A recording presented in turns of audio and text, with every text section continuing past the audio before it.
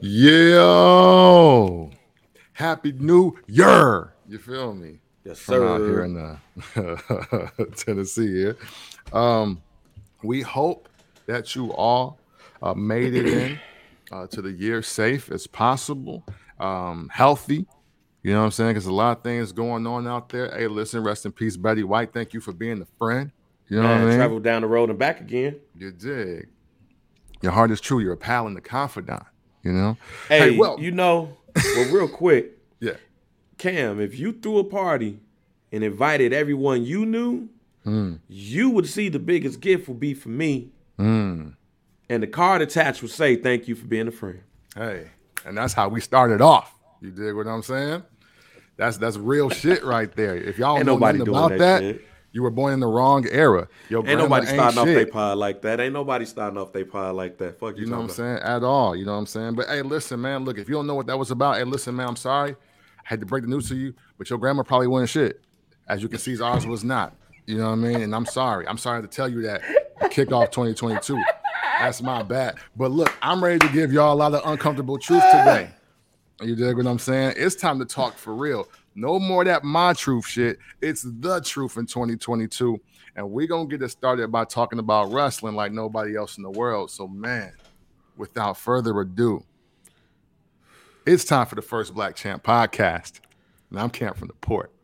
And I'm JR Bang. Make sure you rate, like, subscribe, download wherever you get your favorite podcast at. Shouts out to Barbershare Digital, the 5th year anniversary of Barbershare Digital, or we're in year 5. So, yeah, 5th year anniversary. We're in year 5. So, shouts out to everybody on the team there. Make sure you go ahead and get that merch. You see, Cam got on the First Black Champ merch. Ooh. Follow us on Instagram at FBC.pod. Follow us on Twitter at FBC_POD. If you were under a rock, you missed a lot of shit this weekend. The ancestors are upset. And rightfully so. It's the best way of putting it. You had day one last night. We had a lot of bullshit where AEW happened the day before that. So we're going to go ahead and get into the AE, well, not the AEW shit, but the day one shit. Yeah. Get that out the way. Yeah, man. It's going to be... Because that was quick. Yeah, that we're going to put all the shit together. But day one happened last night. Let's go ahead and get into the results. Yeah, man. Of, one of the reasons why the ancestors are upset. Because Biggie lost the first. title. I said it. And you said it first like 3 years ago. Hey, look, man. I just want to be clear. Hashtag Bang be known as a real thing. Look, man. Look. Go ahead. Oh, I'm gonna let you do your thing, but I want to tell people the truth. And the truth is, Bang said this like 3 years ago, maybe even 4, about how a certain white main attraction beat all the black people all the time. Like he said. Yeah. Real quick, RK Bros versus Street Profits. Yeah. With Migos in the corner of Randy Orton. Yeah. And Riddle. And I can say, with speaking with Randy Orton, no, he likes the Migos. So it's not, Migos Orton was a real thing, Yeah. But Street Profits lose to RK Bro. But they all share the ring with the Migos. It looked good on TV. Drew McIntyre versus Madcap Moss in a surprisingly decent match. I wasn't mad at the match. I don't want to see it again, but I wasn't mad at it.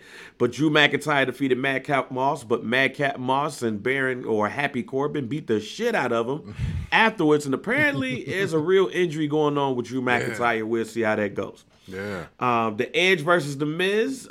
Edge defeated The Miz. But his wife showed up, so we see how that goes. The New Day and the Usos, and another dope-ass match between the two, the 115th wrestling match in the last 3 years between them. But the Usos took home the belt. Becky Lynch versus Liv Morgan. I'm going to shout out Liv Morgan here. Okay. I ain't necessarily like how Becky Lynch looked in the match. But don't say. I love how Liv Morgan looked in the match and in a losing effort. So we'll see how that goes. And the match that stole the show, the match that caused all the controversy, the match that had the ancestors pissed. Roman Reigns caught COVID, ladies and gentlemen. So prayers up for Roman Reigns. Yes, indeed. All right. Prayers for our tribal chief. Yes, but Brock Lesnar needed something to do. He flew out there, and he flew out there for a reason. So, they put him in a match. So it became a fatal 5-way. And it was Big E versus Brock Lesnar versus Kevin Owens versus Seth Rollins. Yeah, man. Brock Lesnar literally said, hey, look, I could have been hunting. I could have been fucking. Yeah. I could have been spending time with my kids. Yeah. You got to do something. I was supposed to win the title tonight. And I'm going to win a title tonight. Yes. So I don't give a fuck what's going on that other show. Isn't it in the toilet anyway? Isn't it? Oh, well, shit. You probably need me over there anyway, right? So make the fucking match. And that's what they did. And like I told y'all years ago, check the archives. But we're going to bring that shit back up. When I sent Camp from the port to text, and he said, oh, I seen that, we both knew what the fuck was up. Brock Lesnar don't lose to black people. Nope. I ain't never seen it. Yep. Yeah. I ain't never seen it. You ain't never seen it. If you saw it, send me the tape. Send me the results. You knew as soon as Brock Lesnar got into the match what was going to happen because there's not one but two black people in that match. So it was a 50-50 chance that Brock Lesnar was going to win. But when you add the fact that Kobe Lopez is mixed and Kevin Owens is Canadian, it was really a 100% chance that Brock Lesnar was going to win. And you add the fact that he going to have to pin the champion because Brock Lesnar's like, yo, I'm not pinning the Hispanic and white guy, and I'm not pinning the Canadian guy. I'm pinning one of the black guys. It made it a 200% chance that he was going to take home the title. And being that one of the black guys was the WWE World Champion, it became a 500% chance. 500% chance that Brock Lesnar was going to win. Why? Because Brock Lesnar don't lose the black people. Yeah. Ladies and gentlemen, this is a known fact that 99% of the time that Brock Lesnar goes up against a black guy, he gonna win. And that 1% of that is just depending on how he feel in that day. He might just be like, you know what? I don't even feel like it today. But you know what? 9 times out of 10, he is not going to lose to a black guy. Ladies and gentlemen, Brock Lesnar is your new WWE World Heavyweight Champion. Camp from the port, your thoughts? Man, listen. One, my first thought is everything you said. All right.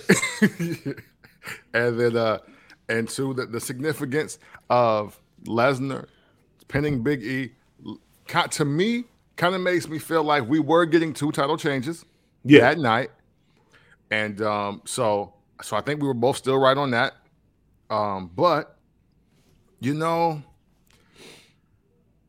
I'm glad the pin didn't happen on Bobby Lashley. That's what I am glad about. I'm glad that the match ended for him the way it did. Where it ended up him looking like, see, these motherfuckers, man. I would have kicked out that shit. And more importantly, the camera was on 2 people last night. Them 2. Now, before you go, let me just say this. Save this shit for Wrestle fucking Mania. Do not give me this Royal Rumble shit. Let Big E fight Brock Lesnar for the title and try to get his shit back.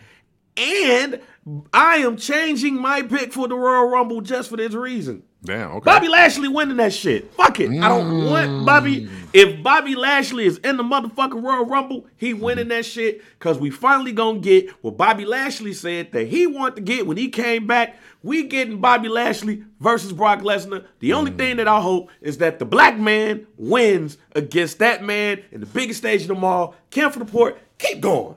Yeah, no, absolutely. Hey, look, I'm so with you on that. See, I like it. I like it because I think we all had questions about Big E's reign. And even though it's good for us and it's good for this platform that we call First Black Champ Podcast for Bobby Lashley, Big E at the Royal Rumble, it makes sense. Like, we would love to see that because we still haven't seen that at the Royal Rumble. So I totally get that aspect of it, right? But I love the fact that nobody, even in the loss, nobody looked better than Bobby Lashley last night. And I'm saying that, and Brock won, but we knew that. Yep. Like, we knew that. Nobody looked better than Bobby Lashley. And I think it was last week's show where you were like, yo, I'm concerned because how the fuck Bobby's supposed to lose in a match like this and he looking like this? You know what I mean? Right.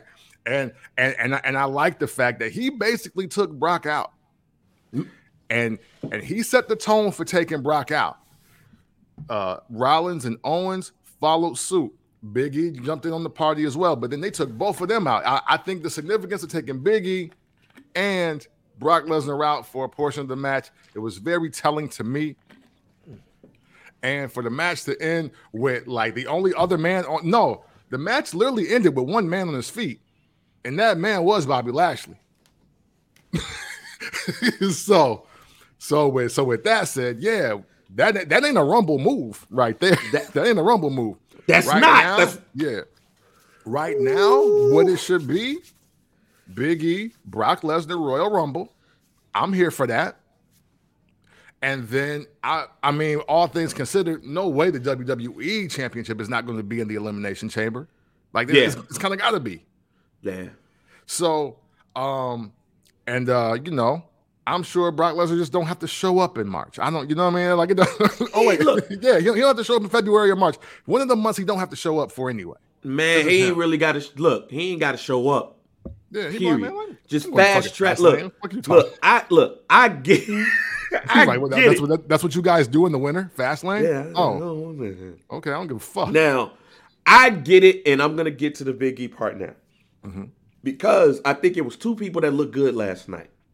I think Bobby Lashley was number one, far and away, looked the best out of that match, out of everybody in there. But number two was Big E. I thought Big E looked amazing in that match. I'm not mad that Brock Lesnar pinned him because Brock Lesnar got to pin the champ. Brock Lesnar's not winning this championship by pinning Kevin Owens or Seth Rollins. And he can't pin Bobby Lashley because Bobby Lashley loses all momentum. And I told y'all last week what Camp from the Port told you, and also he got to be in a high quality match. Like, he needs to be in an Undertaker type match if he's not fighting for the belt. Yeah. He got to go up against somebody, and I don't know who that somebody is on that roster that could be in a high quality grudge match main event with Bobby Lashley. With that being said, it's got to be Bobby Lashley, Brock Lesnar now at WrestleMania. Yeah. It makes no sense unless you are planning on combining the championships and having one champion. That's how big this is to me. This match, the only way that this match does not happen is if the WWE says we want one champion because we can cut everybody so the roster's small so we ain't got to do a brand split no more. Man. That's literally the only reason to me why Bobby Lashley versus Big E don't happen. That being said, I think Big E looked amazing last night. It was a couple of spots that I was like, oh shit, it's lit. I never thought he was going to come out of day one the champion. My pick was Seth Rollins. I think your pick to Camp was Seth Rollins. Now, it was a tweet that was sent out by the WWE on Fox with a graphic that had Big E winning the Fatal 4-Way. But with that being said, we don't know what was going to happen. We don't know what the plans are, but we also know you could go look a couple of years ago with the Kofi Kingston shit. The card is subject to change. Yeah. So, with that being said, if this is how the card changes and gives us Bobby Lashley versus Brock Lesnar, and it puts and it gives Bobby Lashley an even bigger chance to show his dominance on the card by winning the Royal Rumble to get the shot, I am cool with that. I am cool with that. What I'm not cool at, however, is everybody being upset the way they are upset that Big E lost the belt. Ladies and gentlemen, he held that belt for 100 days as the Money in the Bank winner. He had victories over Bobby Lashley twice, I believe, once in the cage. Kevin Owens. Yeah, he had some losses, but the majority of them losses was in a tag team form or in the match with Bobby Lashley to put him in the match in the first place. Right. So the matches that he lost wasn't damaging. Even the Roman Reigns loss wasn't damaging because Roman Reigns is the head of the table, literally and figuratively. That's what he is. And that's what it's going to be.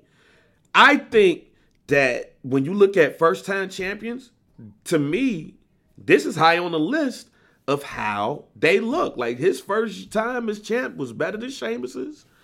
Yeah. Shit, you can go back to Bret. As far as Bret Hart, like, Bret Hart beat Flair on a house show and then loses it to Yokozuna, and then he got to wait for a year to get the belt back. Yep. But I always look at Bret Hart's first championship is the test run because, shit, if you go back to 1992 when he won it, nobody gave a fuck about Bret Hart being the champ, really. Yeah, no.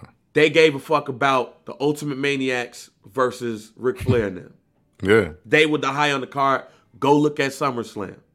Go look at SummerSlam when they were the main event and they was like the WWE Championship is over there. Yeah. But you built him up. Now, I will get mad at the WWE if they halt that man's momentum.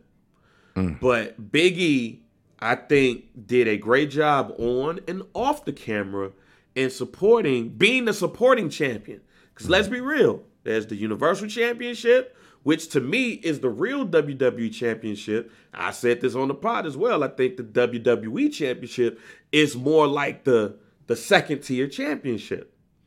I think Big E and how he reigned puts himself in a position to not be the Miz and have to wait a certain amount of years to be the champion. Yeah. I think he's put in a good position to become a multi-time world champion. And the way that I'm looking on, what I'm seeing on Twitter is motherfuckers is acting like he was the Minnesota Timberwolves and he was the 5th seed. Or what? No, they was the number 1 seed when Kevin Garnett that 1 year. Yeah.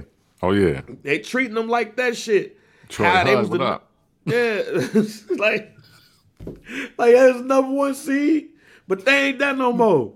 Yeah. It's gonna be okay. Yeah. I think Big E is going to be a multi-time world champion. I think he proved his worth. But right now, we got to get that work. We got to get what the fans was anticipating. The fans have been anticipating Brock Lesnar versus Bobby Lashley ever since Bobby Lashley came back, simply because Bobby Lashley was like, I want that shit. Right. So if we get that shit at WrestleMania. Yeah, man. I mean, and you know what, man, on Big E, I didn't even realize he held it for 100 days, but I felt it was like a decent amount of time. Yeah. And, you can't be mad at the way Big E lost to Brock Lesnar versus the way Kofi lost to Brock Lesnar. Like, you got, like, put everything in its proper perspective. At least Big E didn't get hold. And then we had to later find out, hey, yo, you know what? We weren't even supposed to give Kofi the belt anyway. You know, like, at least he was in the match. He got pinned for his belt. Now he has real vengeance to get after it.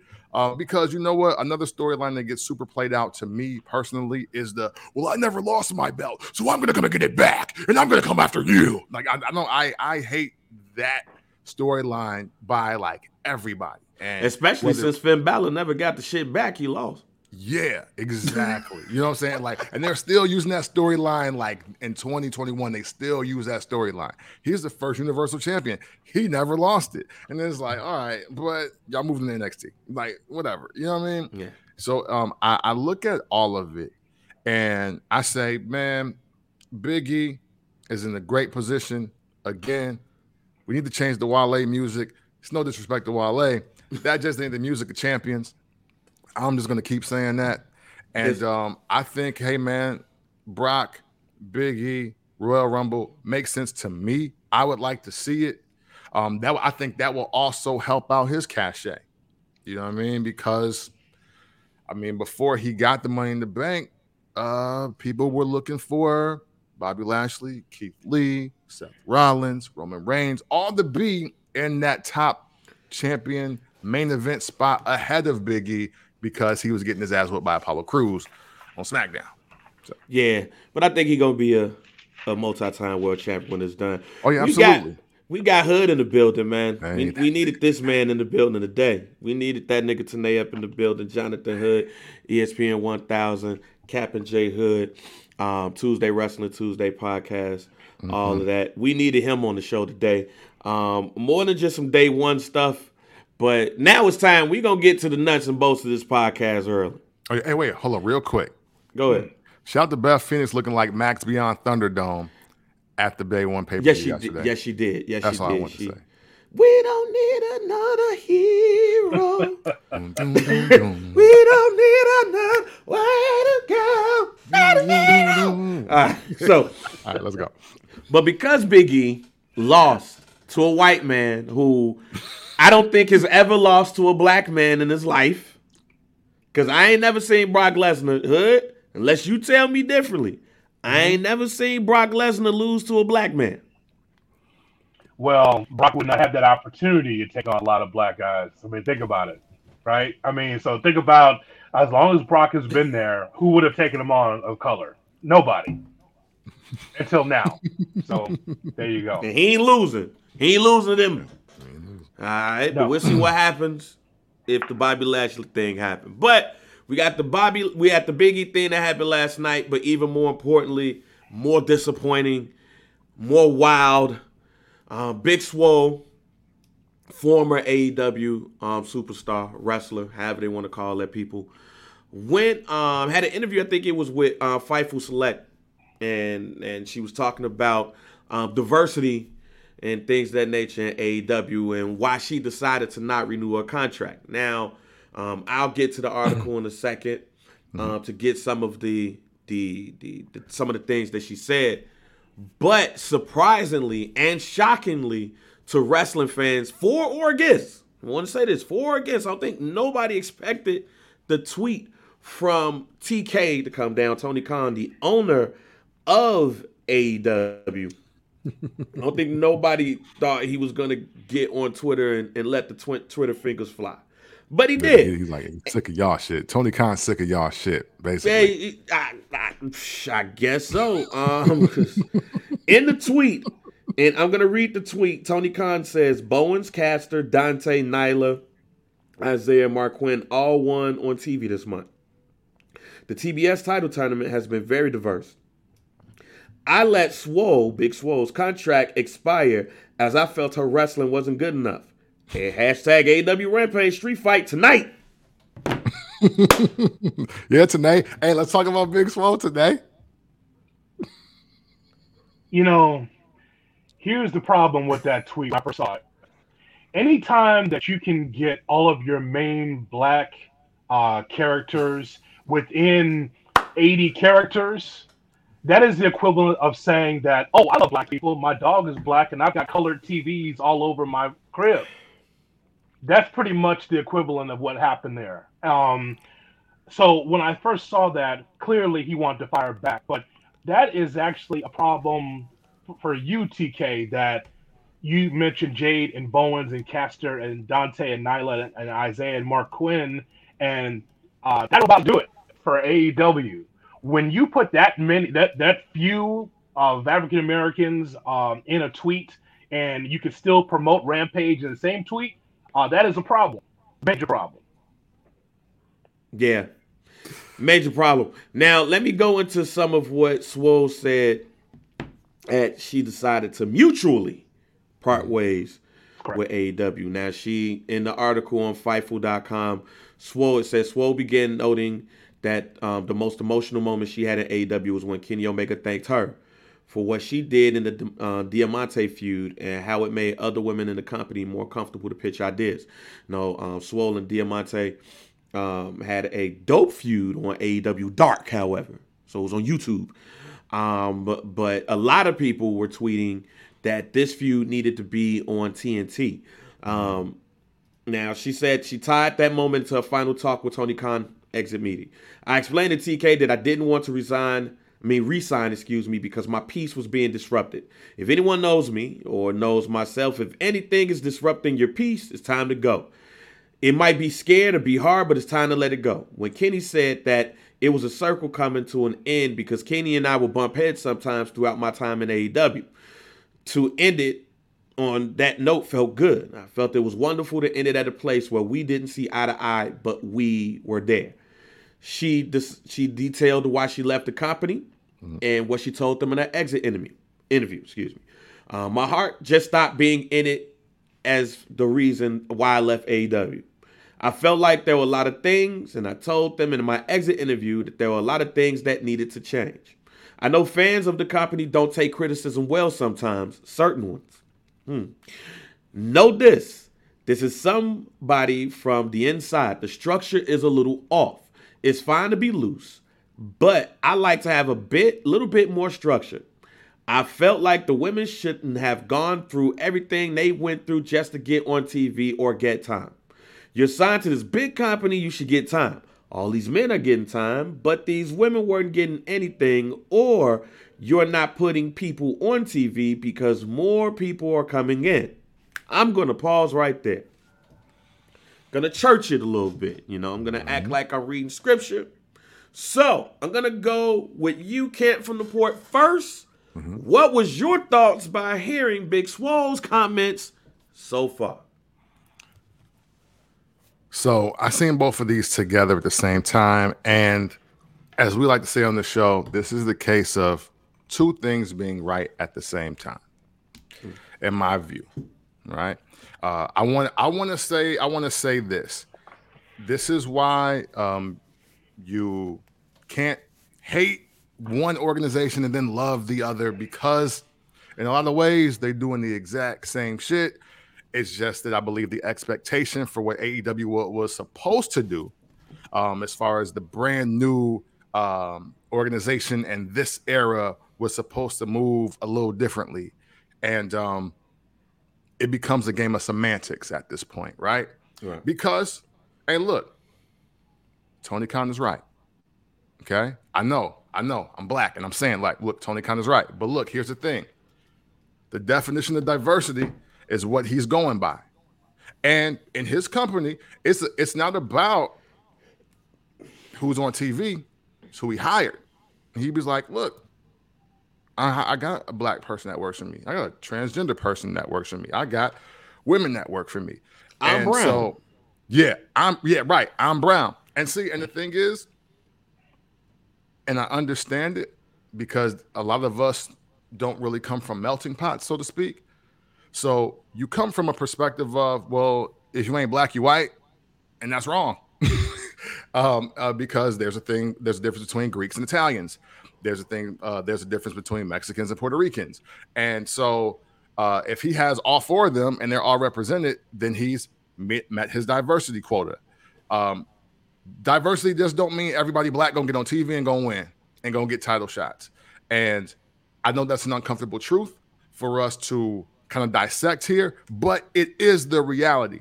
Not saying that what Big Swole is saying is not true as well. It's like, yo, if we got some hot shit, and the ratings ain't been the same since NXT moved and changed to tie-dye shirts, then you should be throwing us on TV. Like, since they turned into the Jenny Jones show. The same. Yeah, you know what I'm saying? Like, yo, they're in the Ricky Lake studio now, like getting this shit off. It's like, fam, you should have threw this on TV. We might have saved it. Yeah.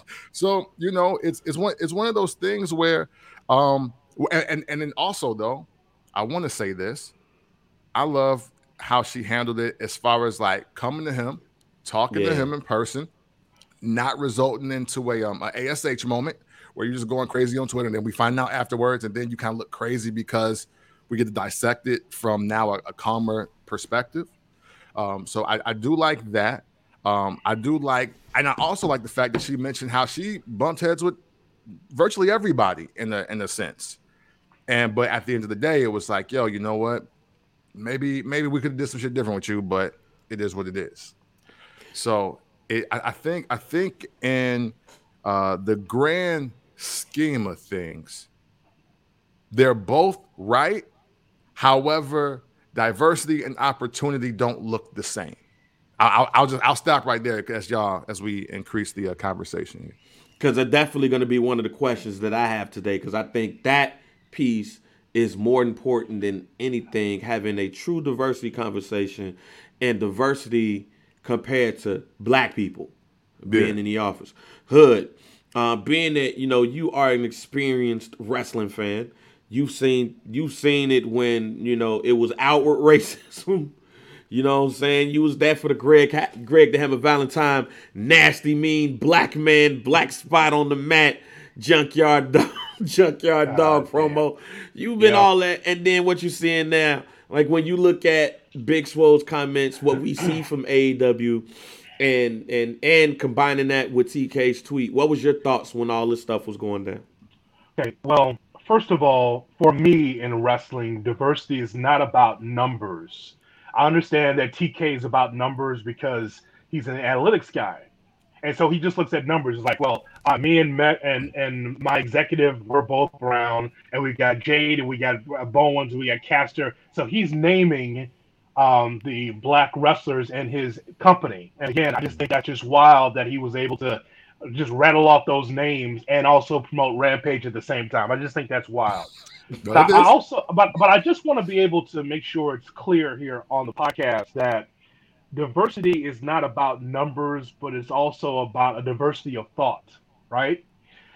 There is nobody of color that's in the WWE that's right next to Vince McMahon, because that's Bruce Pritchard, that is the production people. There's no one of color that's right next to Vince to be able to whisper in his ear or to pitch ideas. There's agents like Devon Dudley and a few others, but that's not the same as being right there in the room. And the same thing that's happening with AEW. AEW has two people of color that's right next to TK. One of them is Mark Henry. The other one is Captain Sean D. Shout out to Captain Dean from 111th Street. And from the crib. So those are two people that are there. Sean Dean is there to be able to help African-American wrestlers from the indies to get their shot on Dark, to get their shot on Elevation. So he's really a recruiter in a lot of ways and also wrestles. So he has two duties. And Mark Henry's there also to be able to talk into the ear of TK as a kind of a trainer, but also as an advisor. I don't know a lot of people know that. They just know that he's there to say, it's time for the main event paycheck. But he does more than that, right? So he's an advisor as well.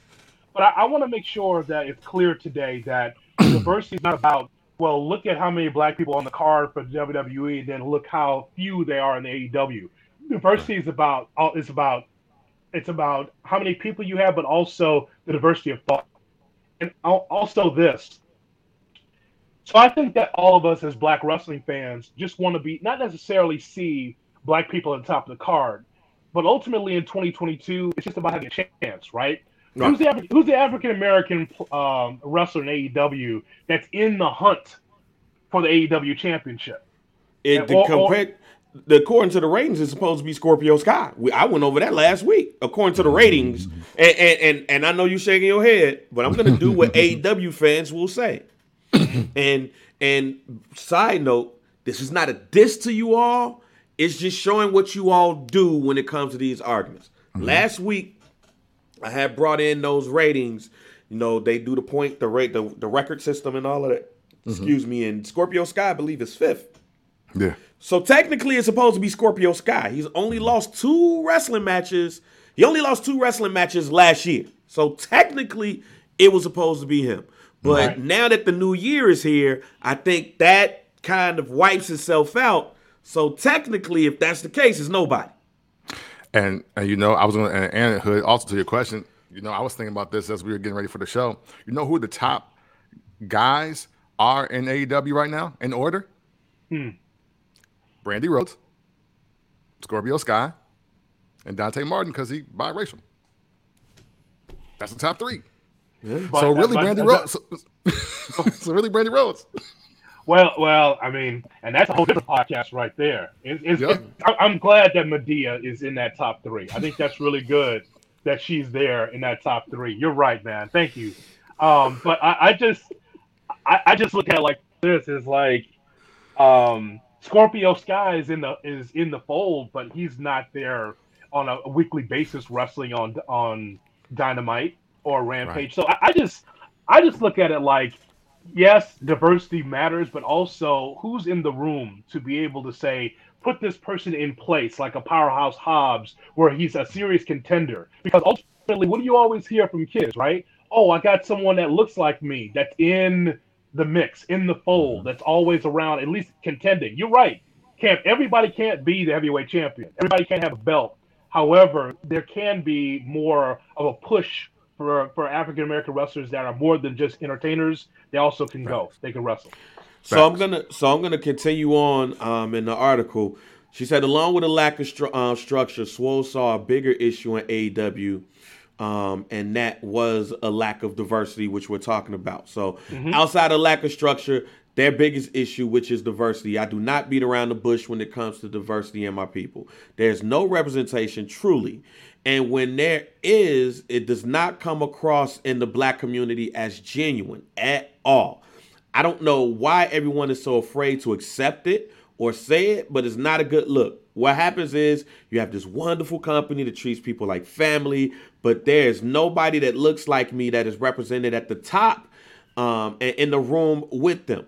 They are not helping to necessarily influence decisions, but to explain why certain slang and certain words shouldn't be said.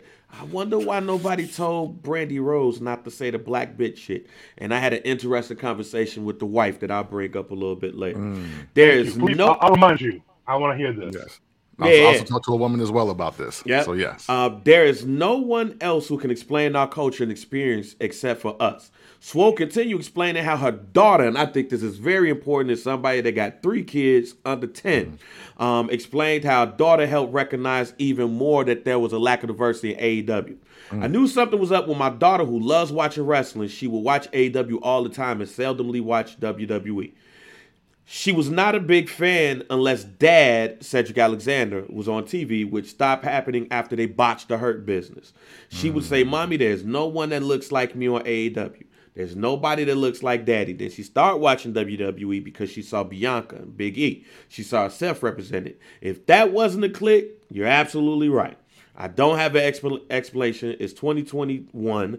Why are people saying it'll take 3 years for AEW to have a black champ? This is a scripted sport. It should not take that long if you have been watching WWE for 50 years and you know what not to do. Now, I'm going to stop here, and I'm going to talk about 2 things. One, my son don't stop to watch AEW when I'm watching it. He don't.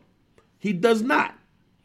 Because anytime he watches AEW, he does not see him. But when my son sees Bobby Lashley, when he sees Big E, when he sees Xavier Woods, he stops, he sits down, he watches it. And I'm serious. I could be watching any type of wrestling. If he does not see nobody black, he's not watching it. Very rarely when I watch older wrestling, he would stop to look at it because he'd get fascinated about old shit. But then he saw Bad News Brown and he was like, oh, okay. Y'all had a black wrestler. Right. Y'all had a black wrestler back then. He saw Coco Beware, and literally my son was like, oh, okay. All right. Now, mind you, I don't influence my son when it comes to those things. I try not to, because when we were living in Maryland, he was like one of 3 black kids in his kindergarten class. And now he's like one of 3 in his 2nd grade class. So I try not to do that because, you know, the kids, the teachers at school try to make everything diverse and not try to have those conversations. And I don't want my son going to school being Michael from Good Times. I don't. All right. As he get older, we'll have that conversation, but not in the 2nd grade. I don't need you to be Michael. But he's starting to notice different things about race. And the first time that I really paid attention to it is wrestling. Like, he loves Black Panther, but it's Black Panther. Everybody loves Black Panther. White people love Black Panther. Absolutely. But wrestling was the first time that I noticed that my son was able to construct race. And notice he don't see himself on the screen. But now, I had a conversation with my wife, and it turned out to have been a longer conversation than I wanted it to be. That's being honest, but mainly because... That's usually the case. Yeah, this is usually the case. But also... I didn't think a wrestling conversation with my wife was going to last this long. Like, it was a 45-minute conversation. And unless we doing First Black Champ, or I'm talking to one of y'all separately or together, I'm not trying to have a 45-minute conversation about wrestling. Okay, you should hit record if it's going to be that long. Hold up. I didn't know. I dead ass didn't know. Like, I seriously did not think this conversation was going to do shit but last 10 minutes. So I showed her the Brandy Rose promo. The Brandy Rose promo we're talking about, where she's having a promo with Dan Lambert, MMA trainer, and wrestling provocateur. I think I said that wrong, but whatever. No, but, that's cool. Hey, my nigga. All right, so he's saying some disparaging things, and then he says, he says his last quote about being a black belt. She's like, well, you a black belt? Well, I'm a black bitch. Decides to take off her shoes. And then Dustin Rhodes runs down. They attack Dustin Rhodes, yada, yada, yada. I showed my wife that promo. So I said, and this is how it became very interesting, because I noticed she was going off on a tangent, not knowing that those promos are scripted. Yeah. In fact, she said, I knew WWE was. I didn't think AEW was, so it's news to me. But at first, she didn't necessarily have a problem with the black bitch line, but she had an issue with Dan Lambert and how he was talking to her. Really? And basically disparaging her. So it was one of those things that she said if she would have just heard the black bitch shit and didn't hear his promo, she would have been like, what the fuck? But she basically gave him you say I'm acting like a black bitch, so I'm going to give you a black bitch. However, in total, even with saying that, in total, she said that whole thing combined was totally uncalled for. And now knowing that it was scripted, who came up with the idea of him talking to her like that? And then her having to resort to him being like that. She said that she does not see other black women doing that in other organizations that I might watch. But then when I give her the download with AEW, being in the South, the majority of the wrestlers that are up there are either Cody Rhodes, derived from what his father may think, Tony Khan, who's a lover of wrestling, who really started loving wrestling, as he talked about, in the 90s and some 80s stuff, Attitude Era shit. She says she stopped watching wrestling after the Attitude Era because how women were viewed in the Attitude Era. Braun Penny's matches and wrestling in mud and all of those shits. She's like, once it got to that, she was like, yo, it's straight. And then explaining to her all those things that she said, I was like, well, that's the same as you as the casual viewer. A lot of what you're saying is the same thing that people who view the product are saying, and you are just a casual viewer. You only watch it with me from time to time, and we barely watch AEW in the house. And you have that thought process of it, and you don't even watch it like everybody else's. That was concerning to me from an AEW standpoint. Because starting with Dan Lambert, like, buddy ass talks from he comes from the Jerry the King Lawler school, the 80s school of wrestling, where you feel like you have to say all of that to get over. And this is 2021, now 2022. You ain't got to call a chick a hoe to get over, to get a ooh and a ah. You gonna get it, but you ain't got to do it to get a ooh and a ah. But he did that not only to Brandy Rhodes, he also did that to Shorty from UFC. Yeah. The white chick. So he's like that game for everybody. But also for the flip for Brandy Rhodes, You ain't got to do that. But in reading everything, but this was the thought process before I read what Big Swole is talking about and how there is no writing team. It's basically, hey, we wrestling tonight. All right, let's get together and do this and do that, and this is how we're going to do things. Basically, what I've been saying, and one of the reasons why I don't fuck with AEW like that, is that you can tell that the inmates run the asylum, and there's nothing really stable about the writing process, which means you're going to get dumbass shit like you got with the Brandy Rose and Dan Lambert shit, and you're going to get people not getting a fair shot, because now that means I got to come to you, Tony Khan, and suck your dick to get ahead. Am I wrong, Hood, in thinking that way?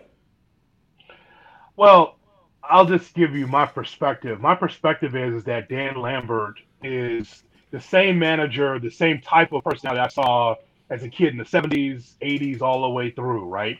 It is Memphis Cheap Heat, the way he's able to go after her, saying that she has a stripper name, all those things, right? So that's not a surprise, because Dan Lambert is an old school wrestling fan. He watched it in Florida, right? So he was watching Florida Championship Wrestling all those years in the 70s and 80s. So he knows how to do it. Now, the reason why that it might take somebody aback the way he was going after Brandy is because we haven't heard anything that good in about 30 years. I mean, seriously, as far as him going, so I mean, because hey, what people are used to, especially if you're a WWE fan, is the scripted promo, each and every one of you, blah blah. I mean, it's usually the same script, right? It's usually the same format. They have not deviated from that format in about 25 years. It's the same formats, right? Blaming the fans, the heels blame the fans, the baby faces want to be able to have as much adulation from the fans as possible, whatever, right? It's usually the same formula with the promo. Dan Lambert comes across, and for a new fan, it is like, you know, it's like clutching your pearls time. Like, oh, I can't believe he said that to her. But it's the cheap heat, right? And so with Brandy Rhodes on that side, let's look at it from this perspective. As we all know, there's different black women experiences, right? Right. There could be a black woman from Hirsch that says something, and then a black woman from Mother McCauley that would say something different, right? It's the same. You get into the same position, but it's just done differently. My point is that Brandy Rhodes is pretty transparent that that's not who she is, but she says black bitch, which also, by the way, she is stealing from Jade. She says, I'm that black bitch, and then Brandy steals from Jade. So there's a problem right there, right? So I don't know why Brandy would steal from Jade, but that's fine. So when I saw that promo myself from Brandy's standpoint, I'm saying, man, she just really wants to be that one, that heel, right? She's been a heel or baby face. She's been kind of an odd personality anyway. So I just think that every black woman's experience is different. I get that.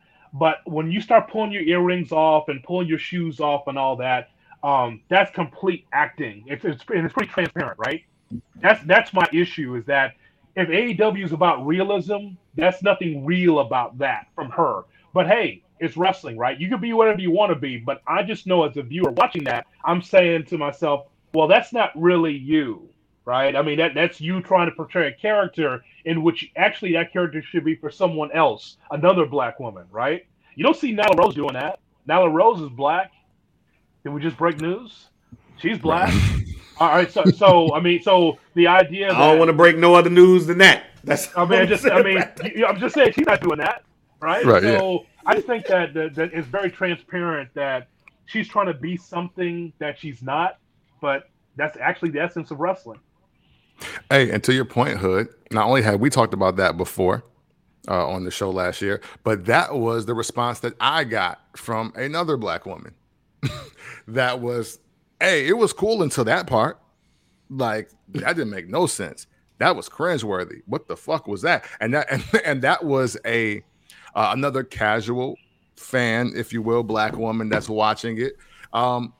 Because look, and what's so wild is, I think she understood Dan Lambert, so she didn't say anything. She was like, no, this was actually kind of cool until the black bitch shit. if you look at her face during the whole promo, just go back and look at the promo and look at her face. She looks so happy to be there. Yeah. She looked so much happy to be there. That's why that's what even took the black bitch part. Like, it took me aback because at some point she was smiling in the promo. It's like, yo, I'm happy to be out here doing my thing. So now part of that conversation that I had with the wife was about the nature of pro wrestling, which she didn't understand, right? And the diversity around it, the lack of diversity. And, you know, one of the things that she said was, well, if y'all been fighting for that long, and if black people are always upset about what they see in pro wrestling, one, why do they continue to watch it? And two, why they ain't start their own shit that can be on on TV or whatever? Now, I have to explain to her that it ain't that serious. It ain't that easy. You need money behind it. So, unless, Byron Allen want to come ahead and, put some money into a wrestling company. Master P trying and look. Master P trying and look what's happening. Like, the answer to Miriam should have been like, well, Aspire just didn't have enough time to put wrestling on. I'm glad that you said Aspire, because if I said anything else and somebody listened to the podcast, right, I might get called to an office. I'm your friend. That's why I said Aspire. See that shit? Thank you. See that shit? Thank you. I said Aspire. I could have went Afro on you. I could have been African Channel on you. Man. Because I know where you work. You see what I did? My man. That's what fucking friends do. You understand? My man. But with that, my man. But with that being said, tying in the Brandy Rhodes thing, because there was a lot of black people that was upset about that. So literally in a span of like 5 days, you got Brandy Rhodes promo, you got TK, and then you got Big E losing to Brock Lesnar. It was really a bad week in a sense for black wrestling fans. But I have a group for wrestling, right? But I have a group, yeah, and to take it to Clubhouse, which we were all on a couple of times, and I remember a night where we were all on it, and there were people literally telling us, me in particular, as I explained to them the history of shit. Nah, JR Bang, you're wrong, because AEW, like you said, it could be Black Wall Street for wrestling. Black wrestlers will finally have an opportunity that they haven't had an opportunity in WWE and all that stuff. That literally could be another episode. I digress. But really the question that I have for both of you and Hood, I'll start with you, is if there are more black faces behind the scenes that could be in somebody's head, like, do promos like Brandy Rhodes happen? And I'm going somewhere with this. Does promos like Brandy Rhodes happen? Do Big E lose the championship? Do we continue to see black people not get the opportunity that wrestling fans on Twitter believe that they deserve to get? Well, here's the thing that we know about these two organizations, WWE and AEW, is that you have Vince McMahon and Tony Khan are both headstrong, right? This is not like Eric Bischoff, where he's sitting in catering or sitting in an office by himself, letting all this shit fly in WCW. You listen to Eric Bischoff podcast, and he doesn't know what happened. Like, I think Ric Flair booked that. I think Mike Graham booked that. Oh, I think Dusty Rhodes booked that. Eric Bischoff ain't no shit. Eric Bischoff during the Chris Jericho shit was like, I didn't even know that shit was going on until Goldberg came to me and said he was mad. I'm like, what you mad for? Like, this guy totally oblivious, right? So that guy and then like him and Vince Russo and his ilk, they had no idea what was going on. But I just want to make sure that people know that whatever Vince says goes. I think all wrestling fans know that. But same thing with Tony Khan, right? So the story goes about Tony Khan is like Tony Khan offered Jim Cornette and a few others the opportunity to work at AEW before the company started. And Jim's like, yeah, I'll help you, right? And he goes, no. I'm the guy that's going to book the show. Like there is not going to be like a booker and other people are. I'm the one that's writing the show. I'm writing the show and I'm booking the show. And so because of that, even if you have a Captain Dean or a Mark Henry that's around TK, ultimately TK is going to do what he wants. Same thing with Vince. Vince has a litany of people around him, right? He doesn't listen to his son-in-law anymore, clearly, because you get that bullshit 2.0 show. So he was like, you know what? Whatever you did, whatever success you had, we're going to man, direction. Twitter said that might be the best wrestling show on TV right now, though. I saw that. I've been watching a lot of Succession, and those people can fuck off. Okay? So they can fuck all the way off. Okay? So let's do that. Okay? So, all right. So... Because they say that like every other scene is like fuck off, right? It's kind of funny. But anyway, so Triple H and he's got Bruce Pritchard and all these people around him. So yes, we see the change. We know Black Twitter believes that there should be change, but ultimately TK and Vince are going to do what they think. Now it doesn't mean that we're back to 1980s, right? It's not like one black on the card, right? It's one black on the card and someone acting black on the card. It's like one black and then Dusty Rhodes, one black and then superstar Billy Graham, right? It's not that, right? It's more than that. So I think we've come a long way. But as a side note, Kev, I got to mention this. So because of what happened with TK, I would give advice to Darius Lockhart. I would give advice to Leo Rush and others. I understand it's Twitter. You saw TK, you got all pissed off. You saw red, but we've lost the ability to have dialogue and conversation, right? Yeah. You got TK's number, call him. Darius Lockhart, who's got great promos and he's a good young wrestler. Hey man, you don't burn the house down just because you see. Darius Lockhart had this screed 8-9 different tweets going out. He was spitting that shit though.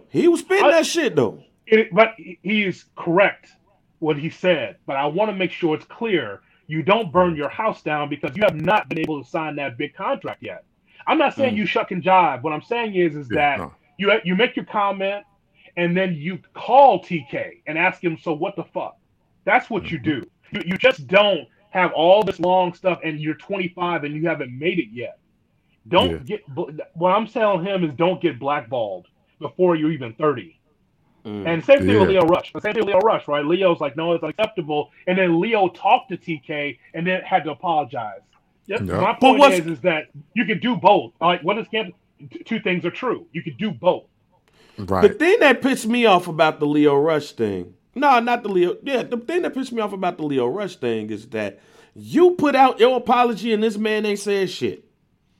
Yep. And if you believe that man owed that woman an apology, and I think a lot of people believe that, because I'm going to take it in another direction before I get to the question of the day here. I'm not saying shit until a motherfucker apologizes. Especially if I went on Twitter and said, apologize. Like his last tweet before the notes was apologize in capital letters, and he tagged AEW and Tony Khan, and his next tweet after that was an apology basically to Tony Khan and how he's going to work with him for racial insensitivity and all of that shit. No, stand on your two. Right. Kemp, you put something on Instagram the other day in the green joint. What did you say? Yeah. Oh, hold on. Oh, it's time to be about everything that you talked about up until this point. Bingo. He should have been about everything that he talked about to that point. Even if you talk to Tony Khan, you don't apologize. I'm tired of black people having to apologize for other people, whether it's black, person of color, white, all of those things. Go ahead, Kemp. I'm tired of black wrestlers becoming black racist ambulance chasers. Too, but I'm sorry. That too. Go ahead. I'm sorry. Because in all of this, the trend here is Leo Rush at another organization on another brand talking about race relations and how he got to go or how somebody got to go or how some shit got to change. And to me, I think it's self-serving personally, and I like Leo Rush as a competitor and a performer. But, bruh, there has to be a chance. There has to be a time where you just got to shut the fuck up. Are you Leo Luther King or like what the fuck is going on? Because you're always trying to jump in front of the bullet of racism so you can got some shit to say. And like you said, but then he pivot, then he backpedal, or then he just back and he wrestling. Right. And like, it looks, and to me it looks bad. Like I get what you're saying about the Darius Lockhart shit, Hood. And you're right. That to me, that's the one response from a black wrestler that two things could be right at the same time. I think he should have had a conversation, but I think now that like he's starting to set up these working relationships, and it's part of the bigger question that I have is that I think for a wrestler now, I think now more than ever, it is hard for you to detect racism, racial insensitivity, being a part of the locker room with the guys and trying to have to balance all of that stuff. And then being the type of wrestler or the type of person that I see from him on social media is that I'm looking out for all of my people. You have to get your shit off real quick because you don't want to sign with AEW after that shit happened and then have to pull a Leo Rush. Yeah, but I mean, but look, right. You can speak. It's like you can speak your piece, but you haven't secured the bag yet. Right. I mean, ultimately, that's the whole thing. Like, we're always going to be at a deficit as an African American. Like, and people will listen to this and be like, "Well, Hood, what about Big E? What about Bianca? What about?" But here's the thing: if you know people, I'm trying to get that off the record and keep it off the record. I'm with you. You know what I'm saying, right?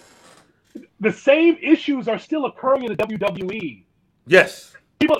People just see top of the card. They see Big E and they see Kofi with the championship and Bianca Belair. But the same issues we're talking about are occurring in the WWE. And people don't see that because they just see black faces on Raw and SmackDown. And that's good. And that's good to a certain extent. But the same conversations that are happening across different platforms, different wrestling companies, in their conversations are saying, this is still happening to me here, WWE. This is still happening to me, AEW. This is happening to me in MLW or the other independents, right? So the idea that, Darius Lockhart can just have, and look, all the things he said is true. But at the same point, man, get in the mix. You can be a leader, but don't be a broke leader. There you go. Man. So. Wait, hold on. I'm sorry. Go ahead. To piggyback off that real quick. There's also something to be said about making sure that you're just a person of change and not just talking. That young man could put himself in position to like maybe he is the guy with the skill set and the gimmick that can change shit for everybody else behind him, not just jumping into the conversation that's already happening without him anyway. Like sometimes you have to put yourself in a position to be like, well, look, I'm going to change shit with action and being more upfront. Like you said, speaking to TK directly, putting yourself in position to be seen and to be watched performing. So then you're offered opportunities so you can do right where somebody else may have did wrong. Or maybe you can go right where somebody went left. Instead of just, I'm going to hop on Twitter and co-sign all this shit and tell you some real shit because it's real shit. But you got to go through some shit to know how real it is first. Right. That's exactly right. And on top of that, Swole can't work. Let's go. That's what I've been waiting for. I've been waiting 2 months for this. So before I get to the bigger question, I also after all this shit, she still can't work. It's terrible. I was waiting to get there. I was like, they didn't cut Bianca Belair talent. They didn't cut Bianca Belair level talent. They didn't cut Sasha Banks level talent. And that nigga today gonna tell you. But we ain't talking about that yet. So I'm gonna go to the HR perspective of this too. Okay. Before I get to my bigger question. And my bigger thing is, I mean, what's crazy is that, I mean, if that's the opinion, that's the opinion. But there's a lot of women that's out there that can work that are black that ain't getting that opportunity. Mm-hmm. And I would love to have a a off-the-record conversation with Sean Dean, a crib conversation. Let me say this first, because I know he's from the crib. I watched a little bit of how do you pronounce that shit? It's Grapsody. Grapsody. I just wanted to make sure. I saw a little bit of it and had to turn it off. It's first Black Channel Light. Go ahead. I feel you. I watched it. I watched it a little bit yesterday, and shouts to all of them, including Phil Lindsley, because he's from the crib too. So yes. You from the crib, I'm always gonna salute you. And I like the conversation. I like the conversation that they were having with him, but I want to turn it off. I had to turn it off because I was already turned off a bit when I think my man name is Will Washington said that he had a conversation with Tony Khan, and I think that was the wrong thing to say, because it makes you look like you are already speaking for AEW. That's something that I wouldn't even have put out there to say, yeah, I talked to Tony Khan and, blah, blah, blah. I wouldn't even said that, because for me, that's like me saying, yo, I talked to Bret Hart yesterday. Not gonna tell you everything we talked about. But, from what I gather, and I can't say everything. But here's what make me right, though. But right, yeah. So I didn't, at that I was already ready to turn the key off the ignition and just move away. But I wanted to hear what Sean Dean said, and I thought he made some good points, and it was interesting to hear from his perspective at a job that honestly I didn't even know existed. That was the main reason why I wanted to stick around. But from an HR perspective, and I work closely with corporate, Hood, you in morning radio, Camp for the Poor, you do 15 different things. But you've been in my spot too. For sure. Ain't no way in hell the program director, the operations manager, the general manager, hell, the owner and the founder of a company is going to send out a tweet such as that. I think a lot of people need to, and these are some of the black wrestlers included, you need to step away from the Donald Trump world of how to get your thoughts off. And I think the perfect thing that Tony Khan could have said was, we spoke with real first name, Big Swole real last name, and we are taking her thoughts under advisement. We strive to make AEW a working blah blah blah for everybody involved. Because here's the thing, there's no company in the world, including black-owned companies, that do a great job in diversity. There isn't one. There's not one. We all work at a company where you be like, even in a black company that has white people in it, you be like, well, damn, why is it all white general managers? Or why all the white people got to be in IT? Like, how come we can't get a black? I ain't never been in a radio company. I ain't never been in a market where the IT guy was black. That's true. That's correct. That's what I'm saying. Is there a quota you got to fill for IT, ladies and gentlemen? I mean, not saying that the white people don't do a good job, right, but especially like when you work in a black-owned company, you like, damn, right, they couldn't find a black person for that shit. But there's not a company that's 100% that. And now there's a company that does great and get grades and all that shit. Motherfucker be like, yo, that company gets a B+. But ain't nobody getting no A+ out here. So for all of the people that are defending AEW, including Tony Khan, I think it would have been self-awareness. It would have been great self-awareness to understand that she has some points, not to take a shot and just to say, hey, we working towards that. It takes time. We're working on it. But here's the key even with that, especially when it comes to wrestling. And this is the part that I told my wife that my wife did not know. If you've been around long enough, you know the history of professional wrestling for all races involved. All races have been typecast, stereotyped in some type of way. Samoans just started wearing boots. Let's think about this. Samoans just started wearing boots, ladies and gentlemen. The New Day ain't Harlem Heat. Yeah. There's nobody that all the black people ain't got to be gangster or anti, or they ain't got to be they ain't have to go play for Florida State either. Nothing wrong with that, but the black people that come in, they either be mad at the world or he's this athlete that comes from the University of Minnesota. Even with Asian people, like Asian people ain't got to be Yoshi Kwan. They ain't got to be Great Muta all the time. They don't have to wear face suspicion. They also don't have to be jacket time. But go ahead. That too. I was gonna say Tajiri, but yeah, go ahead. Yeah.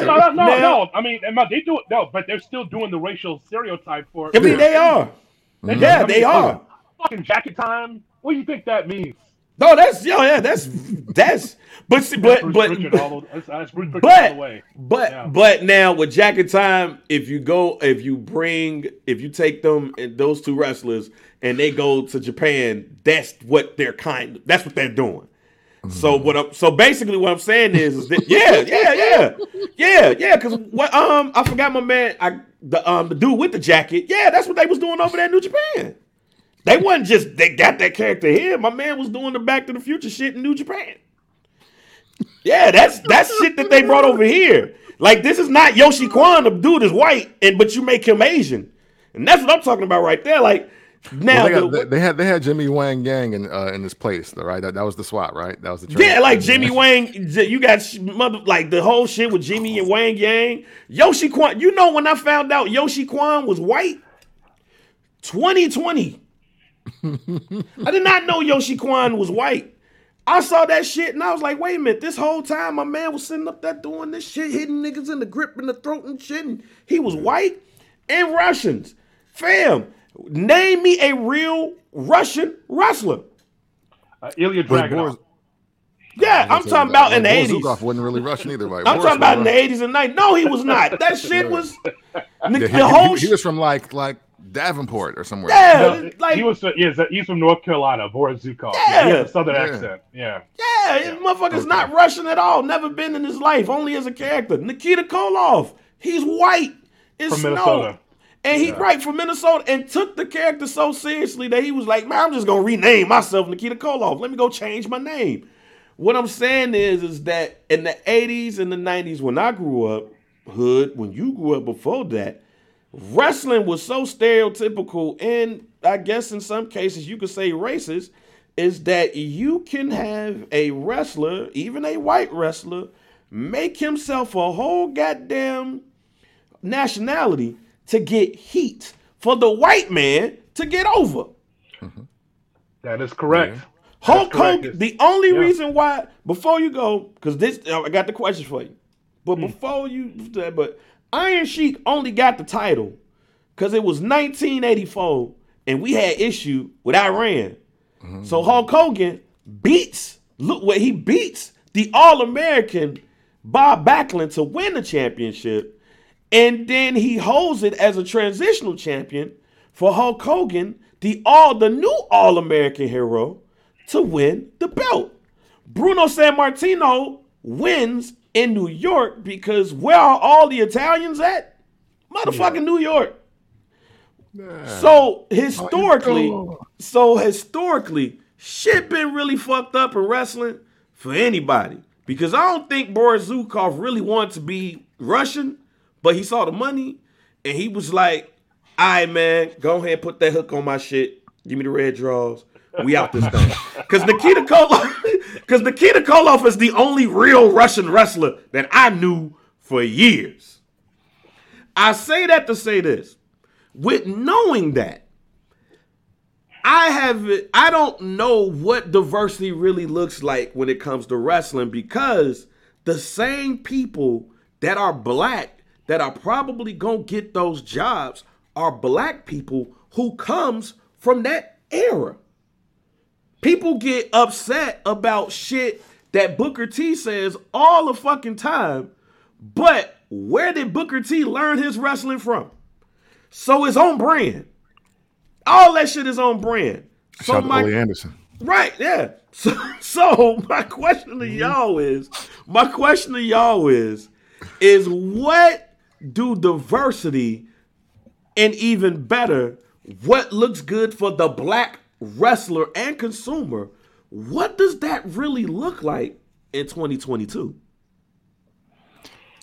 Man, okay. Because I don't know. It's a legit question for me. I really don't know. To be honest, I don't either. Matter of fact, while you said all of that, you know what I really came with, and this is going to be my answer. Tony Khan is going through all this shit because of Cody Rhodes. We're not letting Cody off the hook. Sorry, not in my area of the show. Because look, when they were launching AEW, he went on his promo run. Yes, he did. Destroying chairs and thrones and shit, and talking about somehow he's not going to do like the other company, and we're going to be inclusive, and we're going to be diverse, and everybody's going to get this, and everybody's going to get that. And then you know what? Black Wrestling Twitter was like, okay, bad, we watching. And you know what? It ain't happening fast enough. Matter of fact, the whole first year, they didn't get nothing they want besides watching Scorpio Sky get beat by Chris Jericho in a match that even just visually he should have lost. That's what they got. And, you know, now, unfortunately, all that lip service that Cody Rhodes gave is now falling back on the real owner, Tony Khan, and he don't know how to handle the shit. So he was like, look, bitch, I got a fucking company to run. I don't have time for this diversity shit. Yeah. You can't even wrestle like that anyway. And then, that was his shit. And you know what? I'm not here to say he's right or wrong. I'm not here to do that at all. What I am here to say is, every time you get on the pander wagon, the people that want to see it is going to stick around until it happens. Yeah. And the reason why the ratings probably dipped also, not only because everybody's like that fake makeshift Wednesday Night War shit was dead anyway, but the fact is that, hey, a lot of the people that were watching originally and trying to go die hard and totally jump ship, and they was on the FWWE shit because of y'all, is because you letting them down. They don't even understand the aspect of how wrestling works as an organization. They just know what you said on all the press releases and all the promo runs and on the first night about how you were going to make sure that everybody, like, hey, look, wrestling is for everyone. AEW is for everyone. No, it ain't. No, it ain't. and the thing is, even to your question earlier, Bang, about if they hired more black people around Tony Khan and Cody, would it change? No. Because, look, hey, the co-owner's wife is cutting those promos. What the fuck Mark Henry going to tell her? Like, so then on the other half, so you think that they not going to hire other black people that are like-minded in that respect? And that's why I said, like, in wrestling, the same people gonna do the same shit. Like that's why, to me, I get everybody is saying we need diversity in wrestling. But like you even started off saying in the beginning of the show, if Tony Khan looks around and he say, there's two people that's brown, I let some black people win. Sean Dean comes out and says, hey, I work here. Yeah. And he didn't do that at the behest of Tony Khan, I believe. He did that on his own. When you got Will Hobbs, and I think that was the hoest shit out of all this shit. The Will Hobbs tweet, the Nose tweet, I think that was the hoest shit out of all it. And that's probably the only one that I would call ho shit. Because he named all that shit and then said, if you got a problem, you can call me.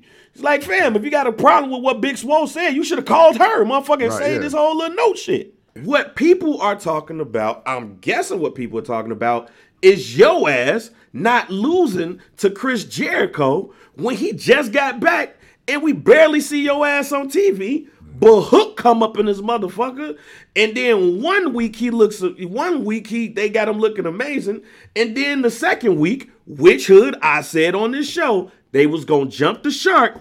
He takes a damn move from who used to be Bull Dempsey in NXT, and he no-sells it and chokes him out. And Bull Dempsey like 70 pounds more than him. But you couldn't do that to CM Punk. That's what I believe what people are talking about diversity and what black people think. But I'm going to pass it over to you because that really was the one that blew me, and I could go on and on with that. But Hood, you've been around longer than us. What does it look like? What it should look like? What it should look like is what I mentioned to start the podcast, and that is to have the appearance that there are serious black contenders for any major championship.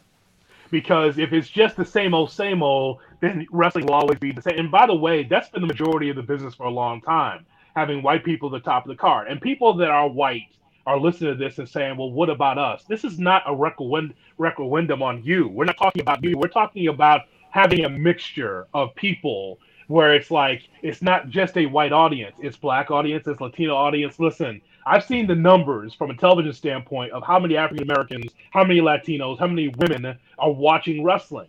It's at all-time high, because we love the entertainment. So why not give them what they want? All it is going to be, look, it's not about winning the championship. It's about being in the top of the card. It's being in important places, right? Not to start the card, not in the dark matches, but to be able to be in a position where it's like, it gives the appearance like, man, this woman or this man has the opportunity to win the championship.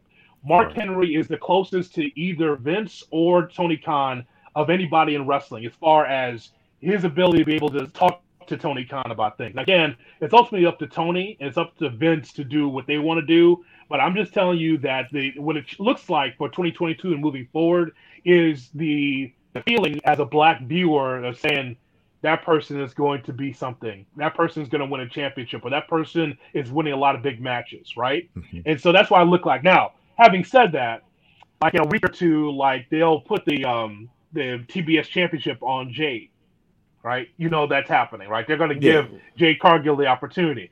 She's green as grass, but she's going to win the championship. And then it will be Tony Khan tweeting out. Yeah. See? I told you. It's going to be that, right? It's going to be like, I told you. and so, but that's not what it's about.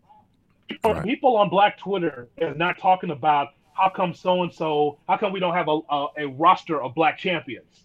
That's not what we're talking about. We're talking about the opportunity for those people to be in the main events on Dynamite and Rampage and to be able to be someone where you could say, that person looks like me. And so that's what I'm looking at, Bang. The ability to feel like, man, that wrestler's close. Or, man, he's going to be a champion at some point. And to your point, Hood, the CM Punk run didn't even have a black wrestler getting elevated in any match. And that's why I brought up the Hobbs shit, because the only memorable thing to me from a Hobbs situation is him losing to CM Punk.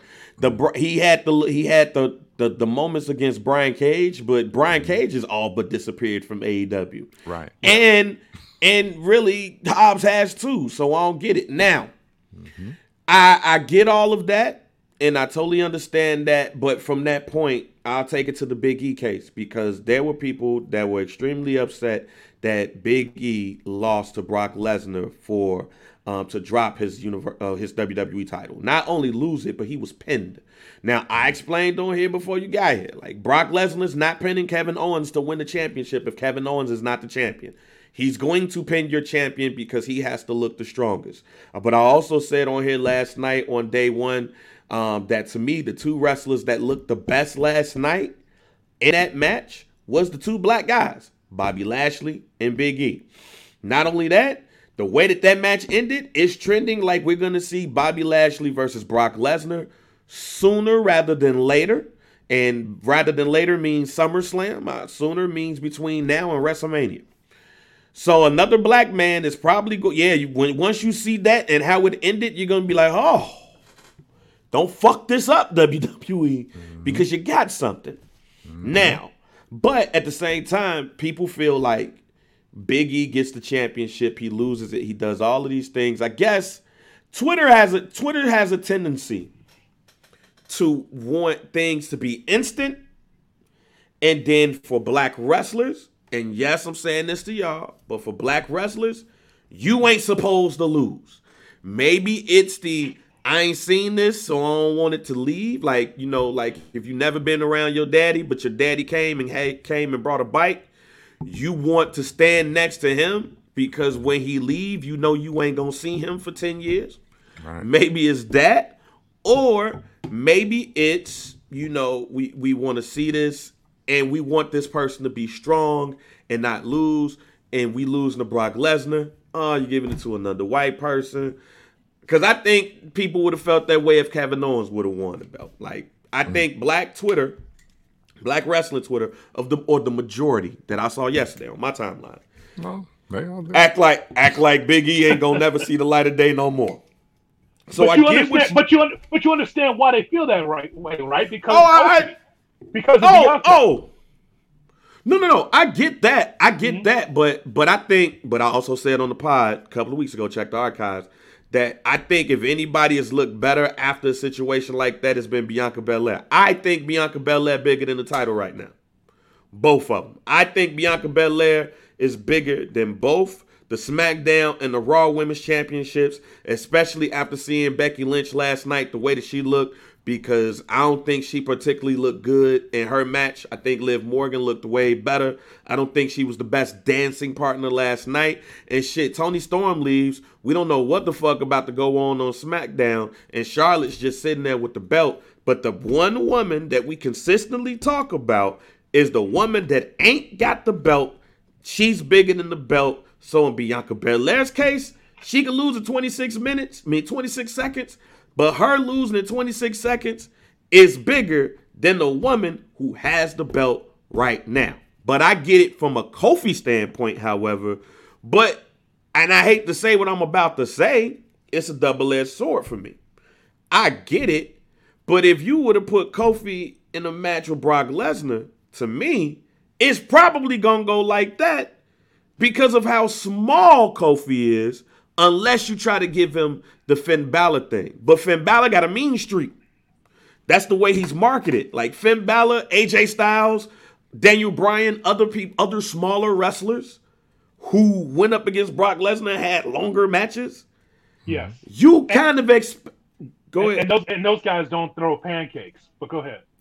That's what I'm saying. Like, at first I was pissed, but then I was like, I guess the way Kofi is built, you kind of expect that. I would expect a return match. Yeah. But I kind of expect that. And like I said, Big E was better than everybody in that match to me, for the exception of the other black guy. Yeah. And you know what? Also, though, on the Kofi thing, we got all the information, right? We got it all now. Kofi Mania wasn't even supposed to happen. So I've made peace with that personally. Right. I made peace with it. You know what I mean? It's like, hey, if that was the make good, that was the greatest make good of all time. Especially when you look at like black wrestlers and where they came from, the inspiration, and honestly, what it spawned beyond that. Because hey, at the end of the day, a majority white audience got behind the guy from Ghana, and he ended up winning the belt at WrestleMania, and he beat Daniel Bryan in the process. Like, man, that's a hell of a make good. And do I like the way Kofi lost? No, still to this day, no. They could have showed him a little more respect on the way out. So I totally understand that. But I think with Bobby Lashley and Big E is a lot different. I think you're looking at two guys that's going to get about 3 title reigns unless Bobby decides to retire after he gets his Lesnar match. Right. That's kind of what I see happening. Like, I know we're not in the Guarantee segment yet, but like one of my foreshadows or predictions is that if Bobby Lashley gets Brock Lesnar for the WWE Championship at WrestleMania, he's not going to make it to Survivor Series or even SummerSlam for that matter, because he'll probably be out like, hey, look, well, I did what I wanted. I'll just go fight regular people. Yeah. Like for real. Now, I didn't know Roman Reigns going to have COVID all the way through SummerSlam, but go ahead. now, y'all talking about Lashley being in this main event spot, and I'm like, is Roman? Is he going to be out of the picture? Roman's never at the picture, but just to give you context, we getting Bobby Lashley versus Brock Lesnar sooner rather than later. Probably Royal Rumble. Some bullshit February pay-per-view payback or whatever. the fuck it is. But that's whatever the fuck. Yeah. That's cool. But I also believe that. I think something else might be at play why some things may have switched up. It might not be the case, but it just feels like Kofi Mania to me, except on the opposite. As a matter of fact, I won't even say Kofi Mania. This feels like WrestleMania. What was that? WrestleMania 8, where they were scared to pull the trigger on Hulk Hogan versus Ric Flair. In this case, is because if we see Brock Lesnar versus Roman Reigns, it'll be like the third time in 7 years at a WrestleMania. So you ain't gonna see shit new. That's the reason why I'm like, there's a chance. But also as a black man, I'm going to hold out seeing Bobby Lashley versus Brock Lesnar at the biggest stage of them all, because that match don't deserve to be at Fastlane or Payback. That match deserves to be at WrestleMania. And so, yeah, but I digress. The second part of the diversity conversation, we can say what we want to in front of the camera, right? You know, we want all these wrestlers to have the championship or being in the running for the championship, even though Damian Priest is Puerto Rican. He's the U.S. champion. Roman Reigns is Samoan with a black wife. So as my wife said yesterday, if he got a black wife and he's Samoan, he black. Get the fuck out of here with that shit. So the Usos got black wives too. They all black. Look what black people do to America. Right, man. Look what they do to it. The Intercontinental, fuck with us. You black. You fuck with us. You black. The Intercontinental champion is Asian. He's Japanese. So that's just the WWE. And then again, I believe Bianca Belair is bigger than both women who's holding the championship. And then when you look at AEW, you don't have all of that. But you know what? Scorpion Sky was top 5 on the rankings in AEW, and Dante Black be killing it on AEW Dark. And Shade Cargill is about to get the WTBS championship. And she gonna get that shit at 6:05 Eastern, 5:05 Central. So we can talk and about she be killing the Fit Chocolate Instagram with the repost. Yes, she does. She be posting all of her abs and yes, thighs she does. and Yes, she does. Now we can say all we want to about what happens on screen, but behind the scenes, See, good. Stop that. But off the screen. See, stop, man. Y'all stop, man. We got. But off the screen, behind the scenes, like I can't even tell you who's the highest ranking black official in both of those. But there were a lot of people that came out and said, yo, no, you got Sean Dean, who's black, but then you also have many Latinos and other people of color behind the scenes at AEW. So it's not just so, and this is why I hate when people get black people mixed up with people of color. Let me just say this. That's what gets on my nerves, because our plight gets mixed in with their plight. And I know there were some people that took issue with what Darius Lockhart said about white people or people passing white. But historically, in countries that have dark-skinned and light-skinned complexion people, they have the same issues that we have. Go talk to Puerto Ricans who are dark-skinned compared to light-skinned. Same thing with Mexicans. They have said the same issues on their islands and in their countries. And you come here, you do see people who are of a lighter complexion. He probably didn't have to use the term passing, but it's the truth, ladies and gentlemen. With that being said, I'm talking specifically black people. You said Mark Henry Hood is in Tony Khan's ear. I know that. I do know just that he has said that he was once in Vince McMahon's ear. But also R-Truth is in Vince McMahon's ear. And, but that's because, I guess they're friends or whatever. But I don't see, when I look at these websites, I don't see black people in major roles in wrestling companies.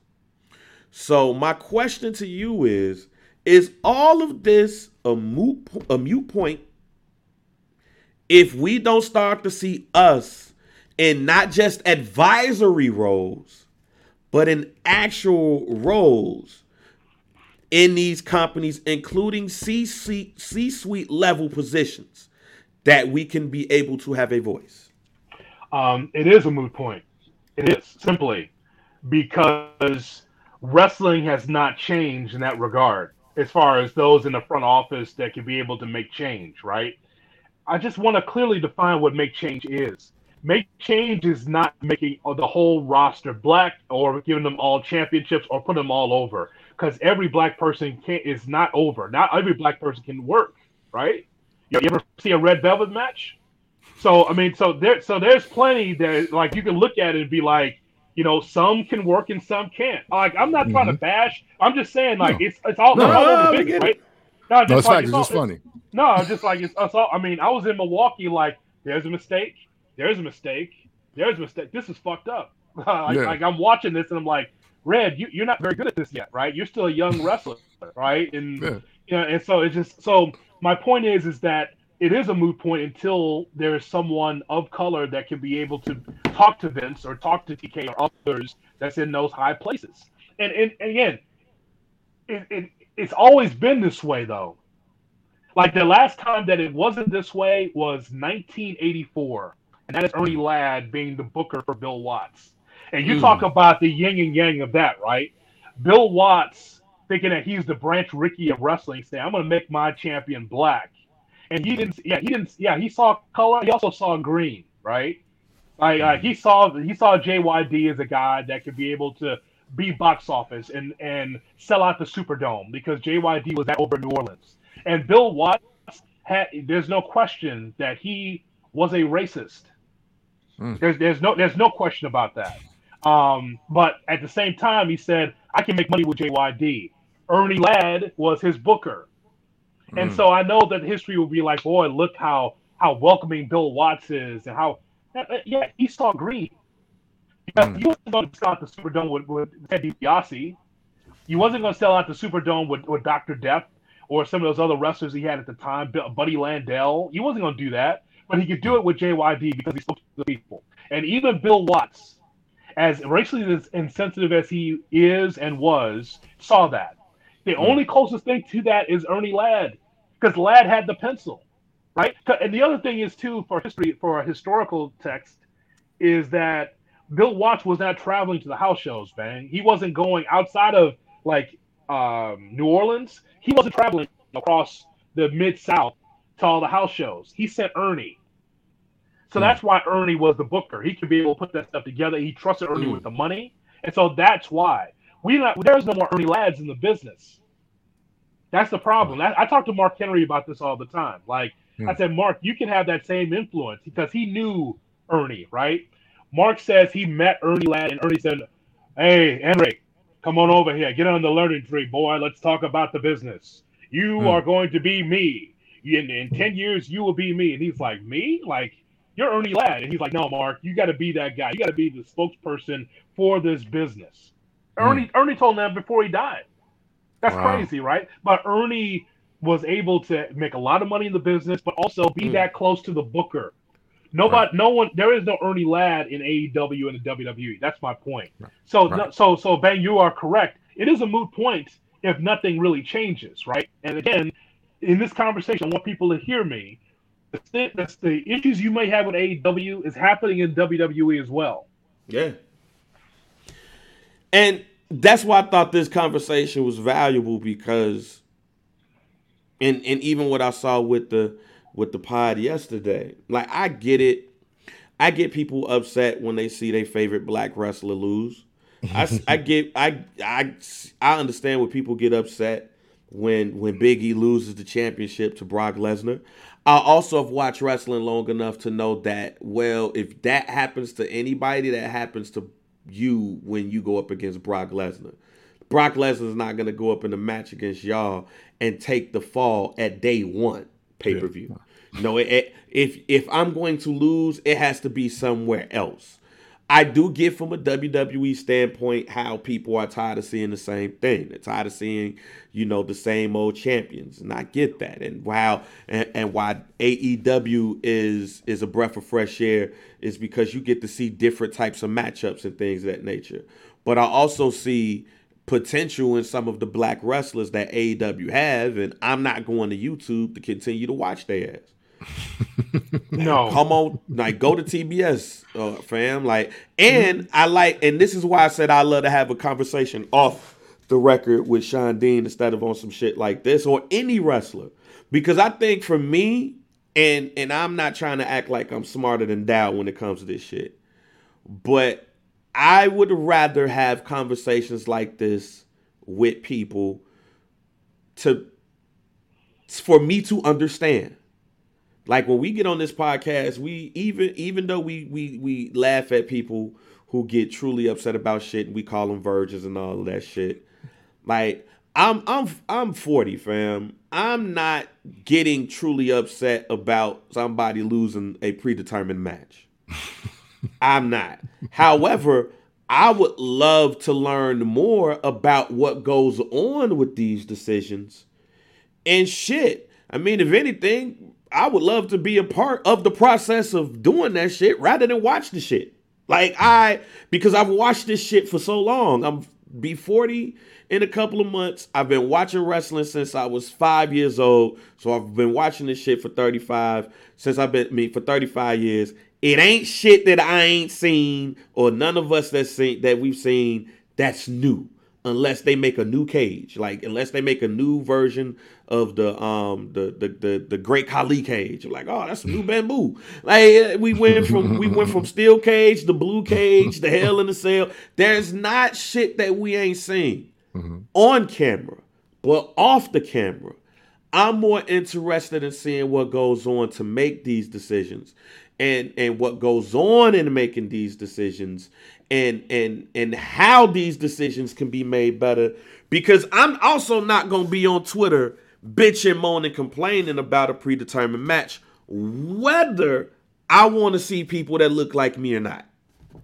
I just want to point this out, that I thought that Big E's reign as WWE champion was more impressive than Kofi's.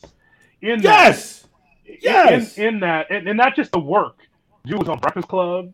He did a lot of different shows, and he gave his perspective of a black WWE champion, right? And so, then he's at UFC fights, he's at boxing events, and he was on College Game Day. So I thought that his reign was like, I'm going to be champion. I'm not sure how long I'm going to be champion, but I'm going to make the most of this because I'm going to be a lot of different people. Like in the New Day, I'm sure that they've met people on the road here and there. But when you go there as the individual champion, you represent yourself even more so than the company. Like Big E, you're the WWE champion. Let's take a picture.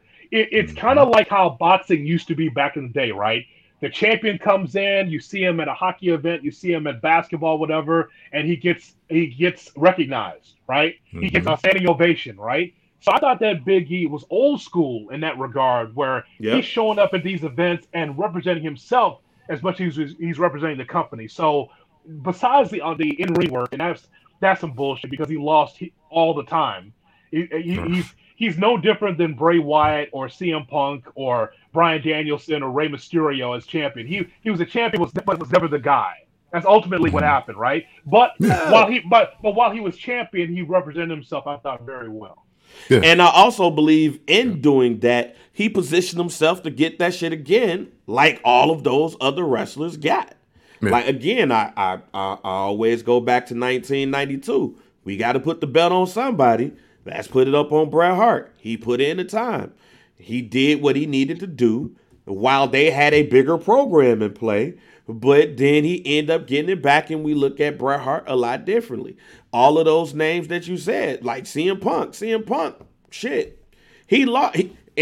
What you say, Camp? You tired of seeing those I never lost the title people? Yeah. CM Punk is one of those people who was involved in that shit. Yeah. He never lost the title. He got punted. Yeah. Then it was Randy Orton versus Triple H for the belt. So I get it, but that's also why. I mean, I guess what I'm saying is, for me, is I'm at the point now where I want to be Ernie Ladd, and I don't want to be the person that's viewing the shit. I'd rather see that shit, because I think we get more of an education on how these things are done and then how we can change it. Because honestly, I don't see nobody that's prepared to take us where we need to be with a lot of old school black wrestlers, because that's what they come from. Question for you both. Do you think one of the problems that we're not talking about, and we haven't even opened the cover back on, is black people, men and women, only wanting to be wrestlers? Like, does anybody ever get into the business like, hey, I want to be a booker, or I want to be just a manager or a producer, or, you know what I'm saying? Like, it seems like we think the only position available is main eventer, title holder, and we working our way to that and that only. It doesn't seem like we're having the conversation where like, hey, you know what's other jobs here? Is this like in radio, right? Like urban radio.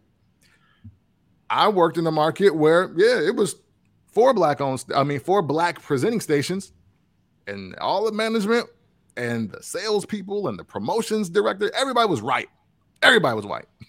But yet we're pushing black product. So, and I was like, oh wow. Yeah, so wait, we ain't got our GM ain't a black person. The IT ain't black. Hey, the IT ain't black. The IT ain't black. The lady in traffic was though. Rest in peace to her. And also, of course, I mean, the lowest rung on the ladder, of course, the traffic lane's black, because she'll get no time off, no sleep. I'm married to one that used to do that.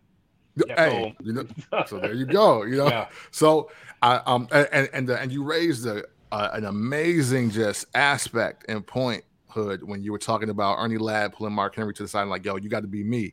Like you got to take this and keep it moving. And I don't know how successful he is in doing that, or if he's actually pursuing that like Ernie Ladd said or not. And I don't want to like get into like deep into that, but I'm really speaking to everybody that has a gripe with wrestling right now. Which one of y'all has submitted your resume for Booker or co-Booker with Tony Khan right now? Because obviously, he want to do the job, or who wants to be under. I think the key phrase is who want to be under the learning tree. Who wants to learn that? Like who wants to go from, especially with the world of podcasting now here, because that's the other thing here. If I were to be phasing out here, I'll go call Conrad Thompson. The next thing you know, I got a whole podcast on ad-free shows. Yeah. I was about to go to you, Hood. If I'm black, how come we can't go to Jonathan Hood and have something, his version? But with podcasts, it was. You went to Conrad first, because everybody white go to Conrad. Everybody go. I told you should be the black Conrad. I said that to you. I said you should be that. I said that. So Conrad, where you are the black, no, he should be. Like he should have a pod. Like him and D-Lo should have a podcast, and then him and Mark should have a podcast. And who else black? Like is we'll produce it. That's what I'm saying. We'll produce it. Do we gotta call Orlando Jordan? We'll produce Coco B. West still around.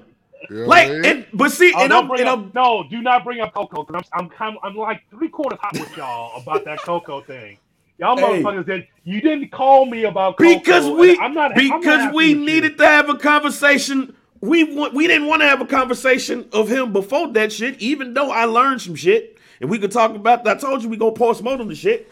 It ain't our fault that everybody want to be racist for the next 2 weeks, and we got to talk about some other shit. No, that's not right. Y'all should have called me on that Coco tip, and you didn't call me, so fuck off. All right, that's cool. We'll take that shit. But I'm dead ass being honest, because when these things happen, we don't really hear about the black OG wrestlers. Booker T might say that shit in his pod like next week, but we never hear in real time what the black wrestlers that are the OGs feel about this shit. Shit, fuck, what Jacqueline think about this shit? She's a black woman. She's been through it. And I know she probably been through it worse, 10 times worse than what Big Swole dealt with. Because she didn't get slapped on Memphis TV by Jerry Lawler. You ever see that? Bingo. I did. Jerry Lawler slapped Jackie because you sent it to me. TV. Oh my god! Hey, slapped the shit out of her ass. So now with the invention of podcasting and wrestling, how that shit's going, you're more likely to see a retired wrestler or just a wrestler in general just say, "All right, man, the show is over. Let me go ahead and do this podcast." So I really don't know who want to go under the learning tree. That's really interesting to me. Shit, I ain't gonna lie. I want to after this conversation. Man, shit, me too. I want to do something. Like I want to do something. I don't want to wrestle. I ain't like for some reason. I mean, I've watched it. That's never been my dream. I've never wanted to wrestle. I'll take a bump just to say that I made sure that I went and did this and did that. Oh, I'll take a bump as a manager for sure. Yeah, I'll take a bump as a manager. I'm not wrestling though. But when I say the diversity and everything like that, to me, that's a part of it. When you got black wrestlers now that's able to do more things instead of being in the world of wrestling like all the damn time, traveling and all of that shit, all the damn time, you're going to find few wrestlers of this day and age that's going to end up being agents and producers and things of that nature. So shouts out to Sean Dean, Captain Sean Dean, for taking that role. But shit, who? I need to get somebody my resume. Hold on, man. I got it, man. So here's the lineup, right? So on Mondays we talked to First Black Champ, Ron Simmons. Yeah, that'll be Monday's show. Yep. Tuesday's show we have a show called Jazz and Jackie. That's cool because we have Jazz, who just retired officially, by the way. Jazz. Yes, she did. And then Jackie Moore. Teddy Long is on Wednesdays. Holla, holla. I got Mark Henry on Thursdays, and I got Slick on Fridays. Bing. I like it. I want to sit in on. I want to have Jackie and just Jazz. I want Jazz to sit on my lap just to tell her I love her. Just do it. I just want to do it. Sorry. I like Jazz. I've always liked Jazz a lot. But I mean, but yeah, man. I think that's important, especially in these times, because and yeah, I love wrestling and all those things, but I'm young in this shit. We need to have more OG conversations with OGs about this shit so we can know it and understand it. That Clubhouse shit really, I've been thinking about this shit since the Clubhouse debacles when we were talking about some black wrestlers and they was looking at us crazy like, who is that? Like, fam, you know who Iceman King Parsons is in this bitch? How can you talk about anything black wrestling when you grew up in a time and continue to grow up in a time where even though there's still work to be done, this is the most success we've seen out of black wrestlers in a while. But what we have yet to talk about is black executives, black producers, black bookers, black agents, anything black. Gorilla position onto the back. Yeah, I need to get on LinkedIn or something to see what this is. Matter of fact, before you go, Hood, it was interesting to hear how involved Jason Jordan is backstage as a producer. When it came out, like they said that, I don't know if it's true or not because, it's still dirt sheets and shit, but they were saying that how he was like the head producer or some shit. And it was like, wait a minute, my man fucked up his neck. We ain't seen him in a while. And you mean to tell me he backstage killing it and he's young? Like Jason Jordan is young as shit compared to even us. And he's backstage being an agent, being a producer. So maybe 10 years down the line, he's that person. Well, that's the hope. I would say that the structure has to be mentioned. So in WWE, I'm just going by what Camp is asking, right? So in the WWE structure, in order to be in the company, you have to be a writer. And if you're going to be an agent, you are a former wrestler. More times than not, you're a former wrestler. In AEW, there are no writers, but they have coaches and they have agents, and then that'll be it. Like, I can't get in the business outside of working on their .com or anything like that, like a Mark Madden type, right? Like like a Bob Ryder type in WCW. Spinneroonie, right? Spinneroonie. Like, pretty much, right? That's what I'd be doing. So to your point, even though we could see something from a 5,000 foot view of maybe what the business could look like for the future, if you're not a writer in the WWE or a former wrestler in AEW, you don't have say. That's when the NWA, MLW, those other companies be like, okay, we have 2 or 3 agents. We also have some people that have wrestling experience, have watched it, and can be able to be part of our process. But as far as the big two, there's no room for people like us. Yeah. Oh, yeah, man. See, that's the change we're talking about. That's the diversity we need. Like, that is so important because even from a black writer perspective, even the white storylines get better and resonate more with us, or we see just something different. A lot of the reason why a lot of the storylines, like Bang just said, nothing's new since we've been watching it. We only started watching in the '80s, so you think, and that was stuff from the '60s and '70s that was already being done, or even the '50s probably.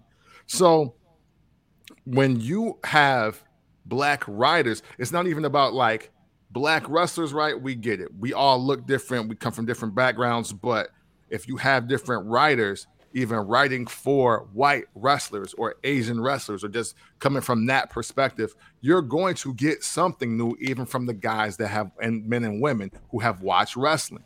So that is also the other angle of how diversity will still always be an issue, because now they have more black wrestlers and they know how to book, and they're not booking the white wrestlers right either with the same old shit. Yeah, Yeah. look at it from AEW standpoint. Who's in the front office? It's Tony Khan. It is the Young Bucks. It's Cody Rhodes and Kenny Omega. And the next closest person to that would be Mark Henry, as far as someone that floats, right? Floats, and he's new to the company, right? Right. So he's working with some of the young talent. So he's almost like I said, talks to Tony, but also a coach and someone that talks to young talent. In WWE, there's black writers in the WWE.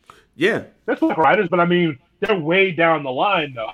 Right. I mean, to bring up Jason Jordan, I think that's a positive in the right direction. I like that. But there's none that are prominent enough to say they're making a huge impact and altering what both companies look like. Yeah, so I mean, just to wrap this up in the bow, man. Like, I think we've all kind of come to the conclusion that it sounds like to me that diversity in wrestling is more difficult than 240 characters on Twitter can get to. So I would say for me, I would love to hear more black voices out there, other than, and I think a lot of us in our pods, like A Show, Graspity, and that was the first time I listened to it yesterday. Shouts out to Three Rings, the little homie Chris, who's probably gonna be listening to this too, because he couldn't wait for this. Like the Public Enemies podcast. There are a lot of Ruthless Aggression. There are a lot of podcasts out that showcase a lot of young minds and thoughts in wrestling that are cool. But I think it is very important for us to start hearing from our OGs a bit more often, because I think what we might need more than anything is a bit more education. Oh, facts. When it comes to things, I think that's the biggest thing right now. We need a bit more education, because we just assume that snap of a finger, these things should happen. But what I've learned from you, Hood, today, is that, one, it's barely any of us back there, which we already knew. But do we want to have certain positions? But three, most importantly, shit, it ain't really that many. It's really not that many at all. With AEW, between you and Swole, ain't no writers. WWE, I know Kaz was a writer there, and he's black, of course. I know it was a big controversy about the young black lady. I don't know her name. There was a big controversy about the young black lady who was hired as a writer from the WWE, and everybody, all the white people went nuts, and she was no longer with the company. I forgot what wrestler, she couldn't say their name right. Well, no, she didn't know about the product in general. She just kind of didn't know about the product. Yeah, she didn't know about the product in general, and she said a wrestler name wrong, and they was like, "Oh, fuck this shit." Yeah. But you also got Hollywood people like Freddie Prinze Jr., who was a writer for years for the WWE. Right. And it's not a lot of producers that's back there either. And I think we need to celebrate those when good things happen. Because man, when all of those matches went good at WrestleMania, they would show celebrating Tyson Kidd. You know what I'm saying? For producing a lot of those matches. So I think we need to know more about those things, about what goes on. And honestly, we need to know more from black wrestlers about their thought process and their minds and what they would do when it comes to these joints. And I know Mark Henry is on Busted Open, and I know when I listen to the podcast version of Busted Open, I think he does a dope-ass job at that, but I don't know nobody else who's talking that shit. I want to make sure that we are clear about Big Swole, because I heard the entire conversation she had about her time in AEW. She had a lot of great things to say about Tony Khan and about her experience in AEW, but she had some issues herself that she was trying to get through because of life, right? And so, I want to make sure. I know people just will gravitate just to the diversity piece, and I mean, it has to be said. That's why we're talking about it here. But she said some good things about AEW and her experience there and how good Tony Khan was. But what she's talking about is facts.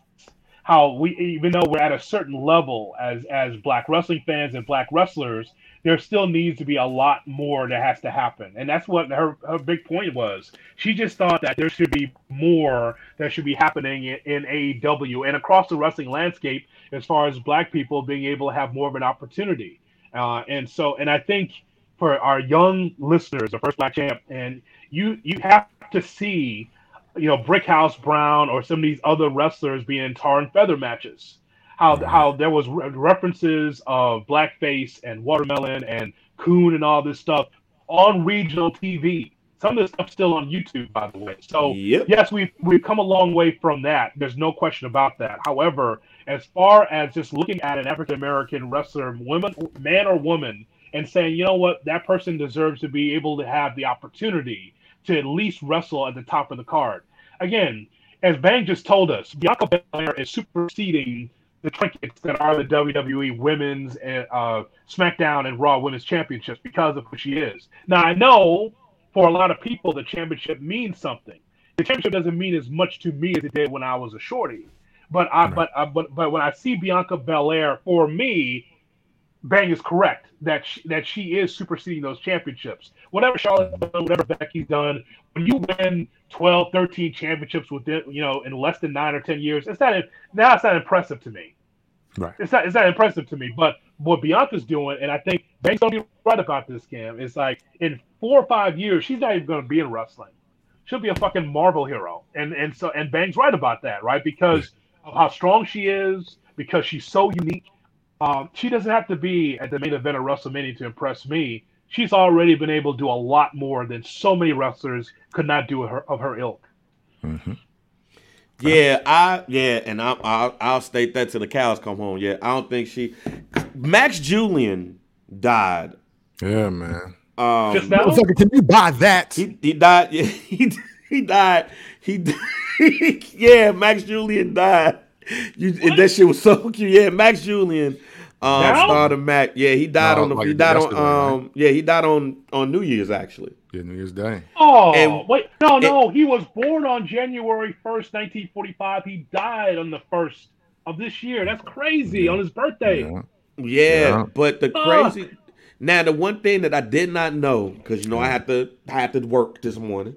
Mm-hmm. The one thing that I did not know is that he wrote Cleopatra Jones. Oh, wow, really? I didn't know that. Damn, I'm educated right now, too. I did not know that. Did y'all get him on Unsung? No, we did not. We did not. Actually, we don't. Let me shut up, because telling producer stories. So no. But we didn't. But he. Oh, that's a strong NT. That's a strong NT, and that didn't. I'm just saying, I'm just saying it would have been nice. That's yeah, it would. But no, he wrote Cleopatra Jones. Yes. I didn't know that.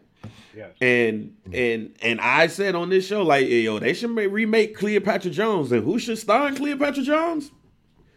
Bianca Belair. I think Bianca Belair is the Pam Grier of our time. I keep saying that. But Stick it out.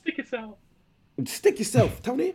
Stick yourself. Stick yourself. But when you have stars and just black people who are able to do more outside of wrestling, especially in the world of wrestling that we are still in, it's hard for those people to stay and become what they become backstage.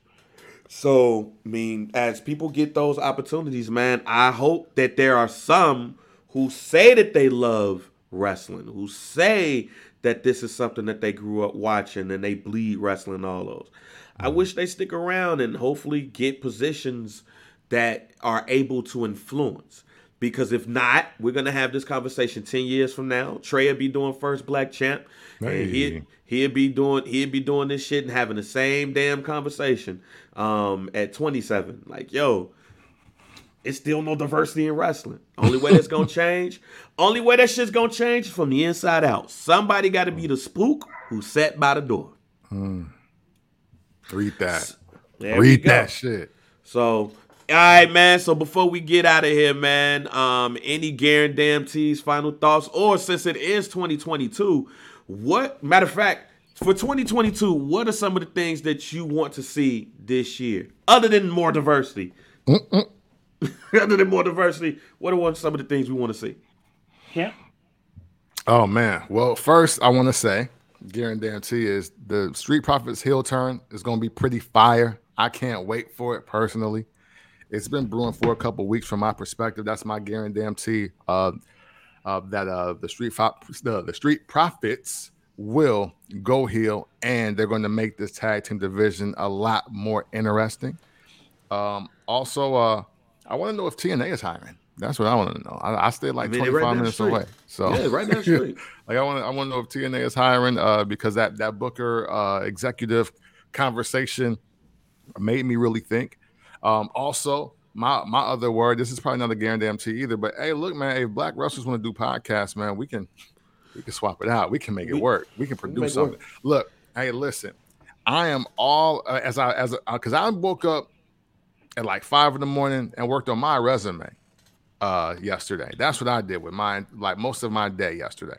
And it is as a writer, producer, and editor. And I'm here to produce and help produce. If black wrestlers that lived it and did it need a podcast and they are trying to get heard out here, I'll send my email address, I'll send my phone number, whatever we got to do to set something up to make something a reality, because I think more of that conversation needs to happen. The great and the ironic point of what Bang was saying about Conrad is that, yeah, even though I don't think Conrad is racist at all, I don't think that he has an ill will or ill boner in his body, because I loved his stance on the WrestleMania 19 situation with Bruce and how he didn't let him tiptoe around it. He ain't let him live on that one. That shit was hilarious. At the same time, he ain't got a podcast with a black wrestler, period. So, like, why not it just be us? You know what I'm saying? Like, if it's got to be about us, then let's let it be about us. Any black wrestler in the world that can see this and hear this, if you want to do a podcast, you need a producer, holla back. I'm here. And I said holla back like it's 2002, but I'm serious. You gonna raise the roof, fam? Yeah, you know what I'm saying? Hey, red roof, red roof. Oh no, don't stop off that pussy, brother. Yeah, okay, never mind. Let's go. Man, let's not raise the roof. You keep doing that. You keep doing that. You're gonna be working for WWE, because that's Vince shit there. I was about to say. Wave your hands in the air. I wave them like you just don't care. I was on the mission is your I dead ass was about to say. Oh yeah. Hey, I dead ass was about to say, man, we keep raising the roof. Somebody's gonna see this and be like, yo, this was an interesting conversation. Oh, they just raised the roof. It's back in. Hey, make sure Scorpio Sky raises the roof next week. Right. Then Scorpio Sky be looking at us like, fam, what the fuck was y'all raising the roof for? Man, just remember who taught the New Day how to dance. Remember who taught them? Vince. Yeah, Vince. Oh, gosh. Yeah, Vince. What you got, Hood? My hope is for 2022 is that a third promotion will be prominent on the scene. And that could be Game Changer. Yes. That could be Game Changer. That could be the NWA. my hope is that a third promotion is able to get themselves in the mix. I know. Here's where I disagree with Dave Meltzer. Meltzer's been saying for the last month that there's too much wrestling on TV. I disagree. There's too much bad wrestling on TV. Bingo. So I mean, so the idea that there's too much wrestling on TV and it's oversaturated the market, that's not what's happening.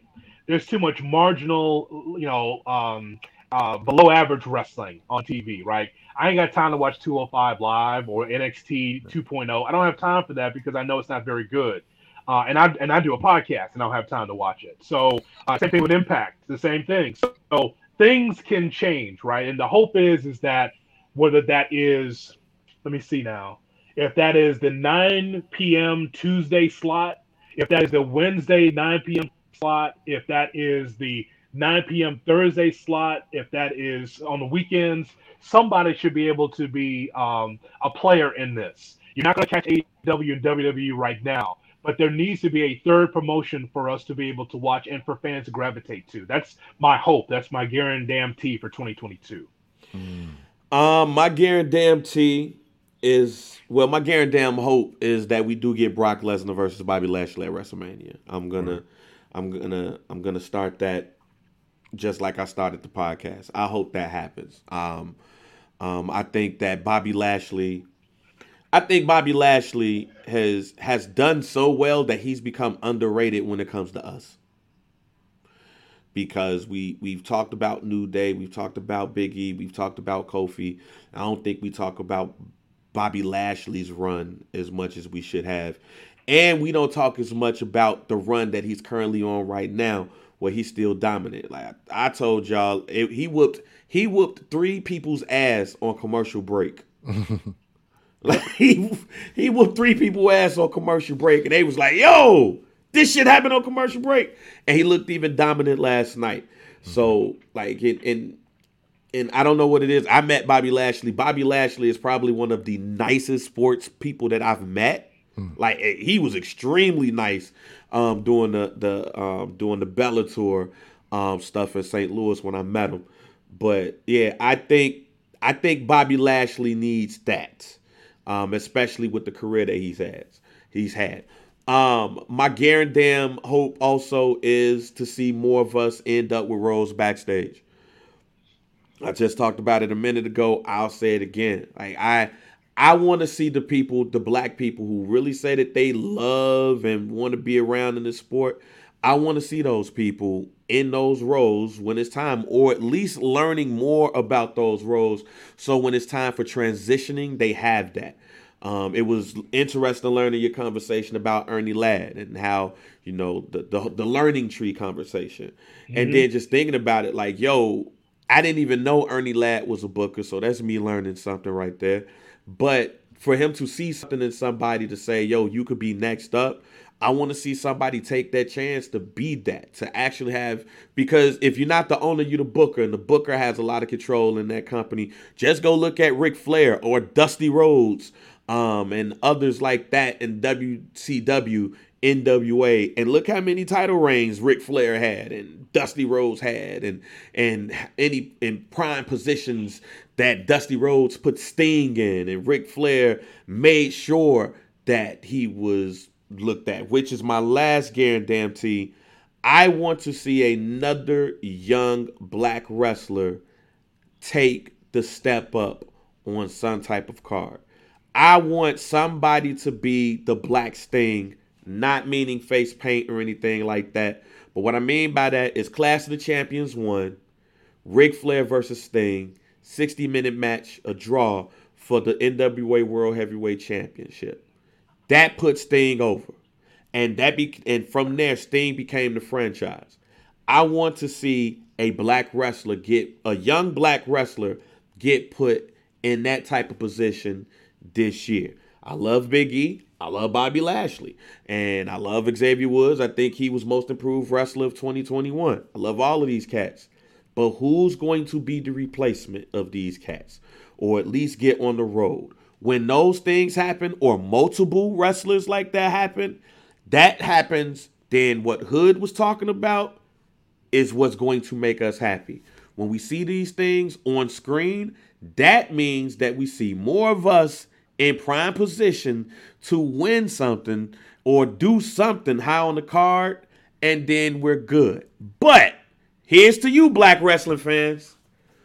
Y'all got to understand, there ain't nothing wrong with being Jake the Snake Roberts. And the reason why I say that is simple.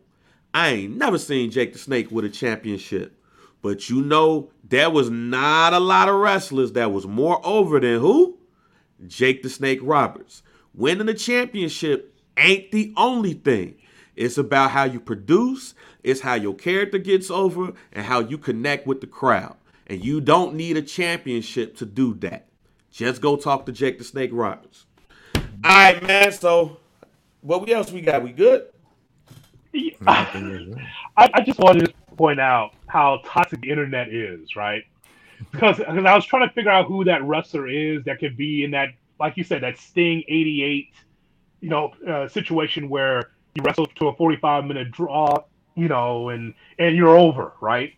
Mm-hmm. So I'm going through some names and I see I type in black wrestlers WWE, and I see Jade Cargill, I see Kiera Hogan, I see Bad News Brown, David Otunga, and also in this WWE African American category,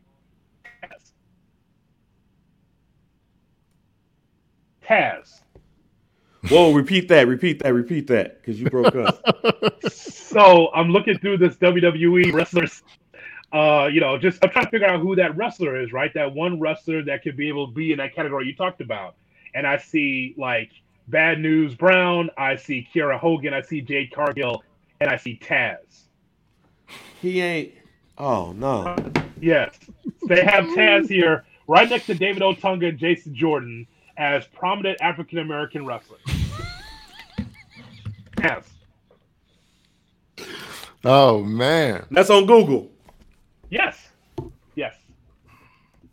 That's all. I just wanted to point out that Taz apparently is black. Shout out to Brooklyn. Big up to Brooklyn. Wow. Red Hook. Let's go. So what does that make Hook? Action Bronson. Imagine. See, because he ain't white either. He's Albanian. You know what I mean? It's like the Kardashians. They're not white. They're not like white Americans. You know what I mean? Rob was. I can't believe fucking Hook on the second match did a Sting spot or a Road Warrior Hawk spot.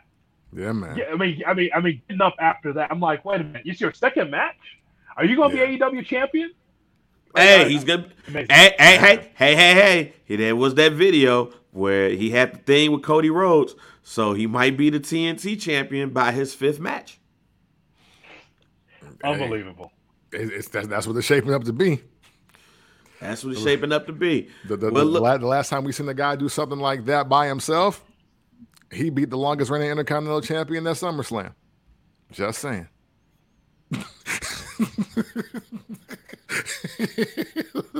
Unbelievable. Just saying. Lord so Jesus. Hey, man. You know what I mean? Well, look, man. Shout out to our brother from obviously the same color now, according to Google Taz. You and your son are doing great, man. I hope the family is intact and everything as well. Hey, listen, man, we appreciate you guys coming in and checking out the show. If you're listening and watching on Twitch or YouTube or a part of the Barber's Chair Digital Network, we appreciate that, man. The likes, the comments, the shares, the tags, the conversation, the banter, the questions. Winter wheat. Oh, wow, that's cool. Yeah, I've never even heard of that. That's crazy. That's that morning show money. That's what that is. I got it. That's that morning show money. That's what that is. That's that. Shout out to Ovi to work with and Hood work together now. That's what's up. You know what I mean? Yes. Yeah, it's with the Ovi. And hey man, look, we appreciate you guys. We're not gonna stop doing this content. Hopefully we can do one episode on Crown Winter Wheat, because that sounds like a really good reason to take 5 shots and just start talking wrestling live. Unedited, and that's kind of what I want to do now. I might add it to the bucket list. Maybe that's the 5-year anniversary episode. We sit around and we sip Crown Winter Wheat, and I just tell you how I really feel uninterrupted. I just asked the question to my cousin. Start the show. You know what I mean? Damn, I'm looking at the picture now. Yeah, man. So, hey, man, look, if you ever want to talk about wrestling in an unconventional way, you do so by checking out the first Black Champ podcast, Camp Bang, special guest, that Nuh to Nay. And we are out.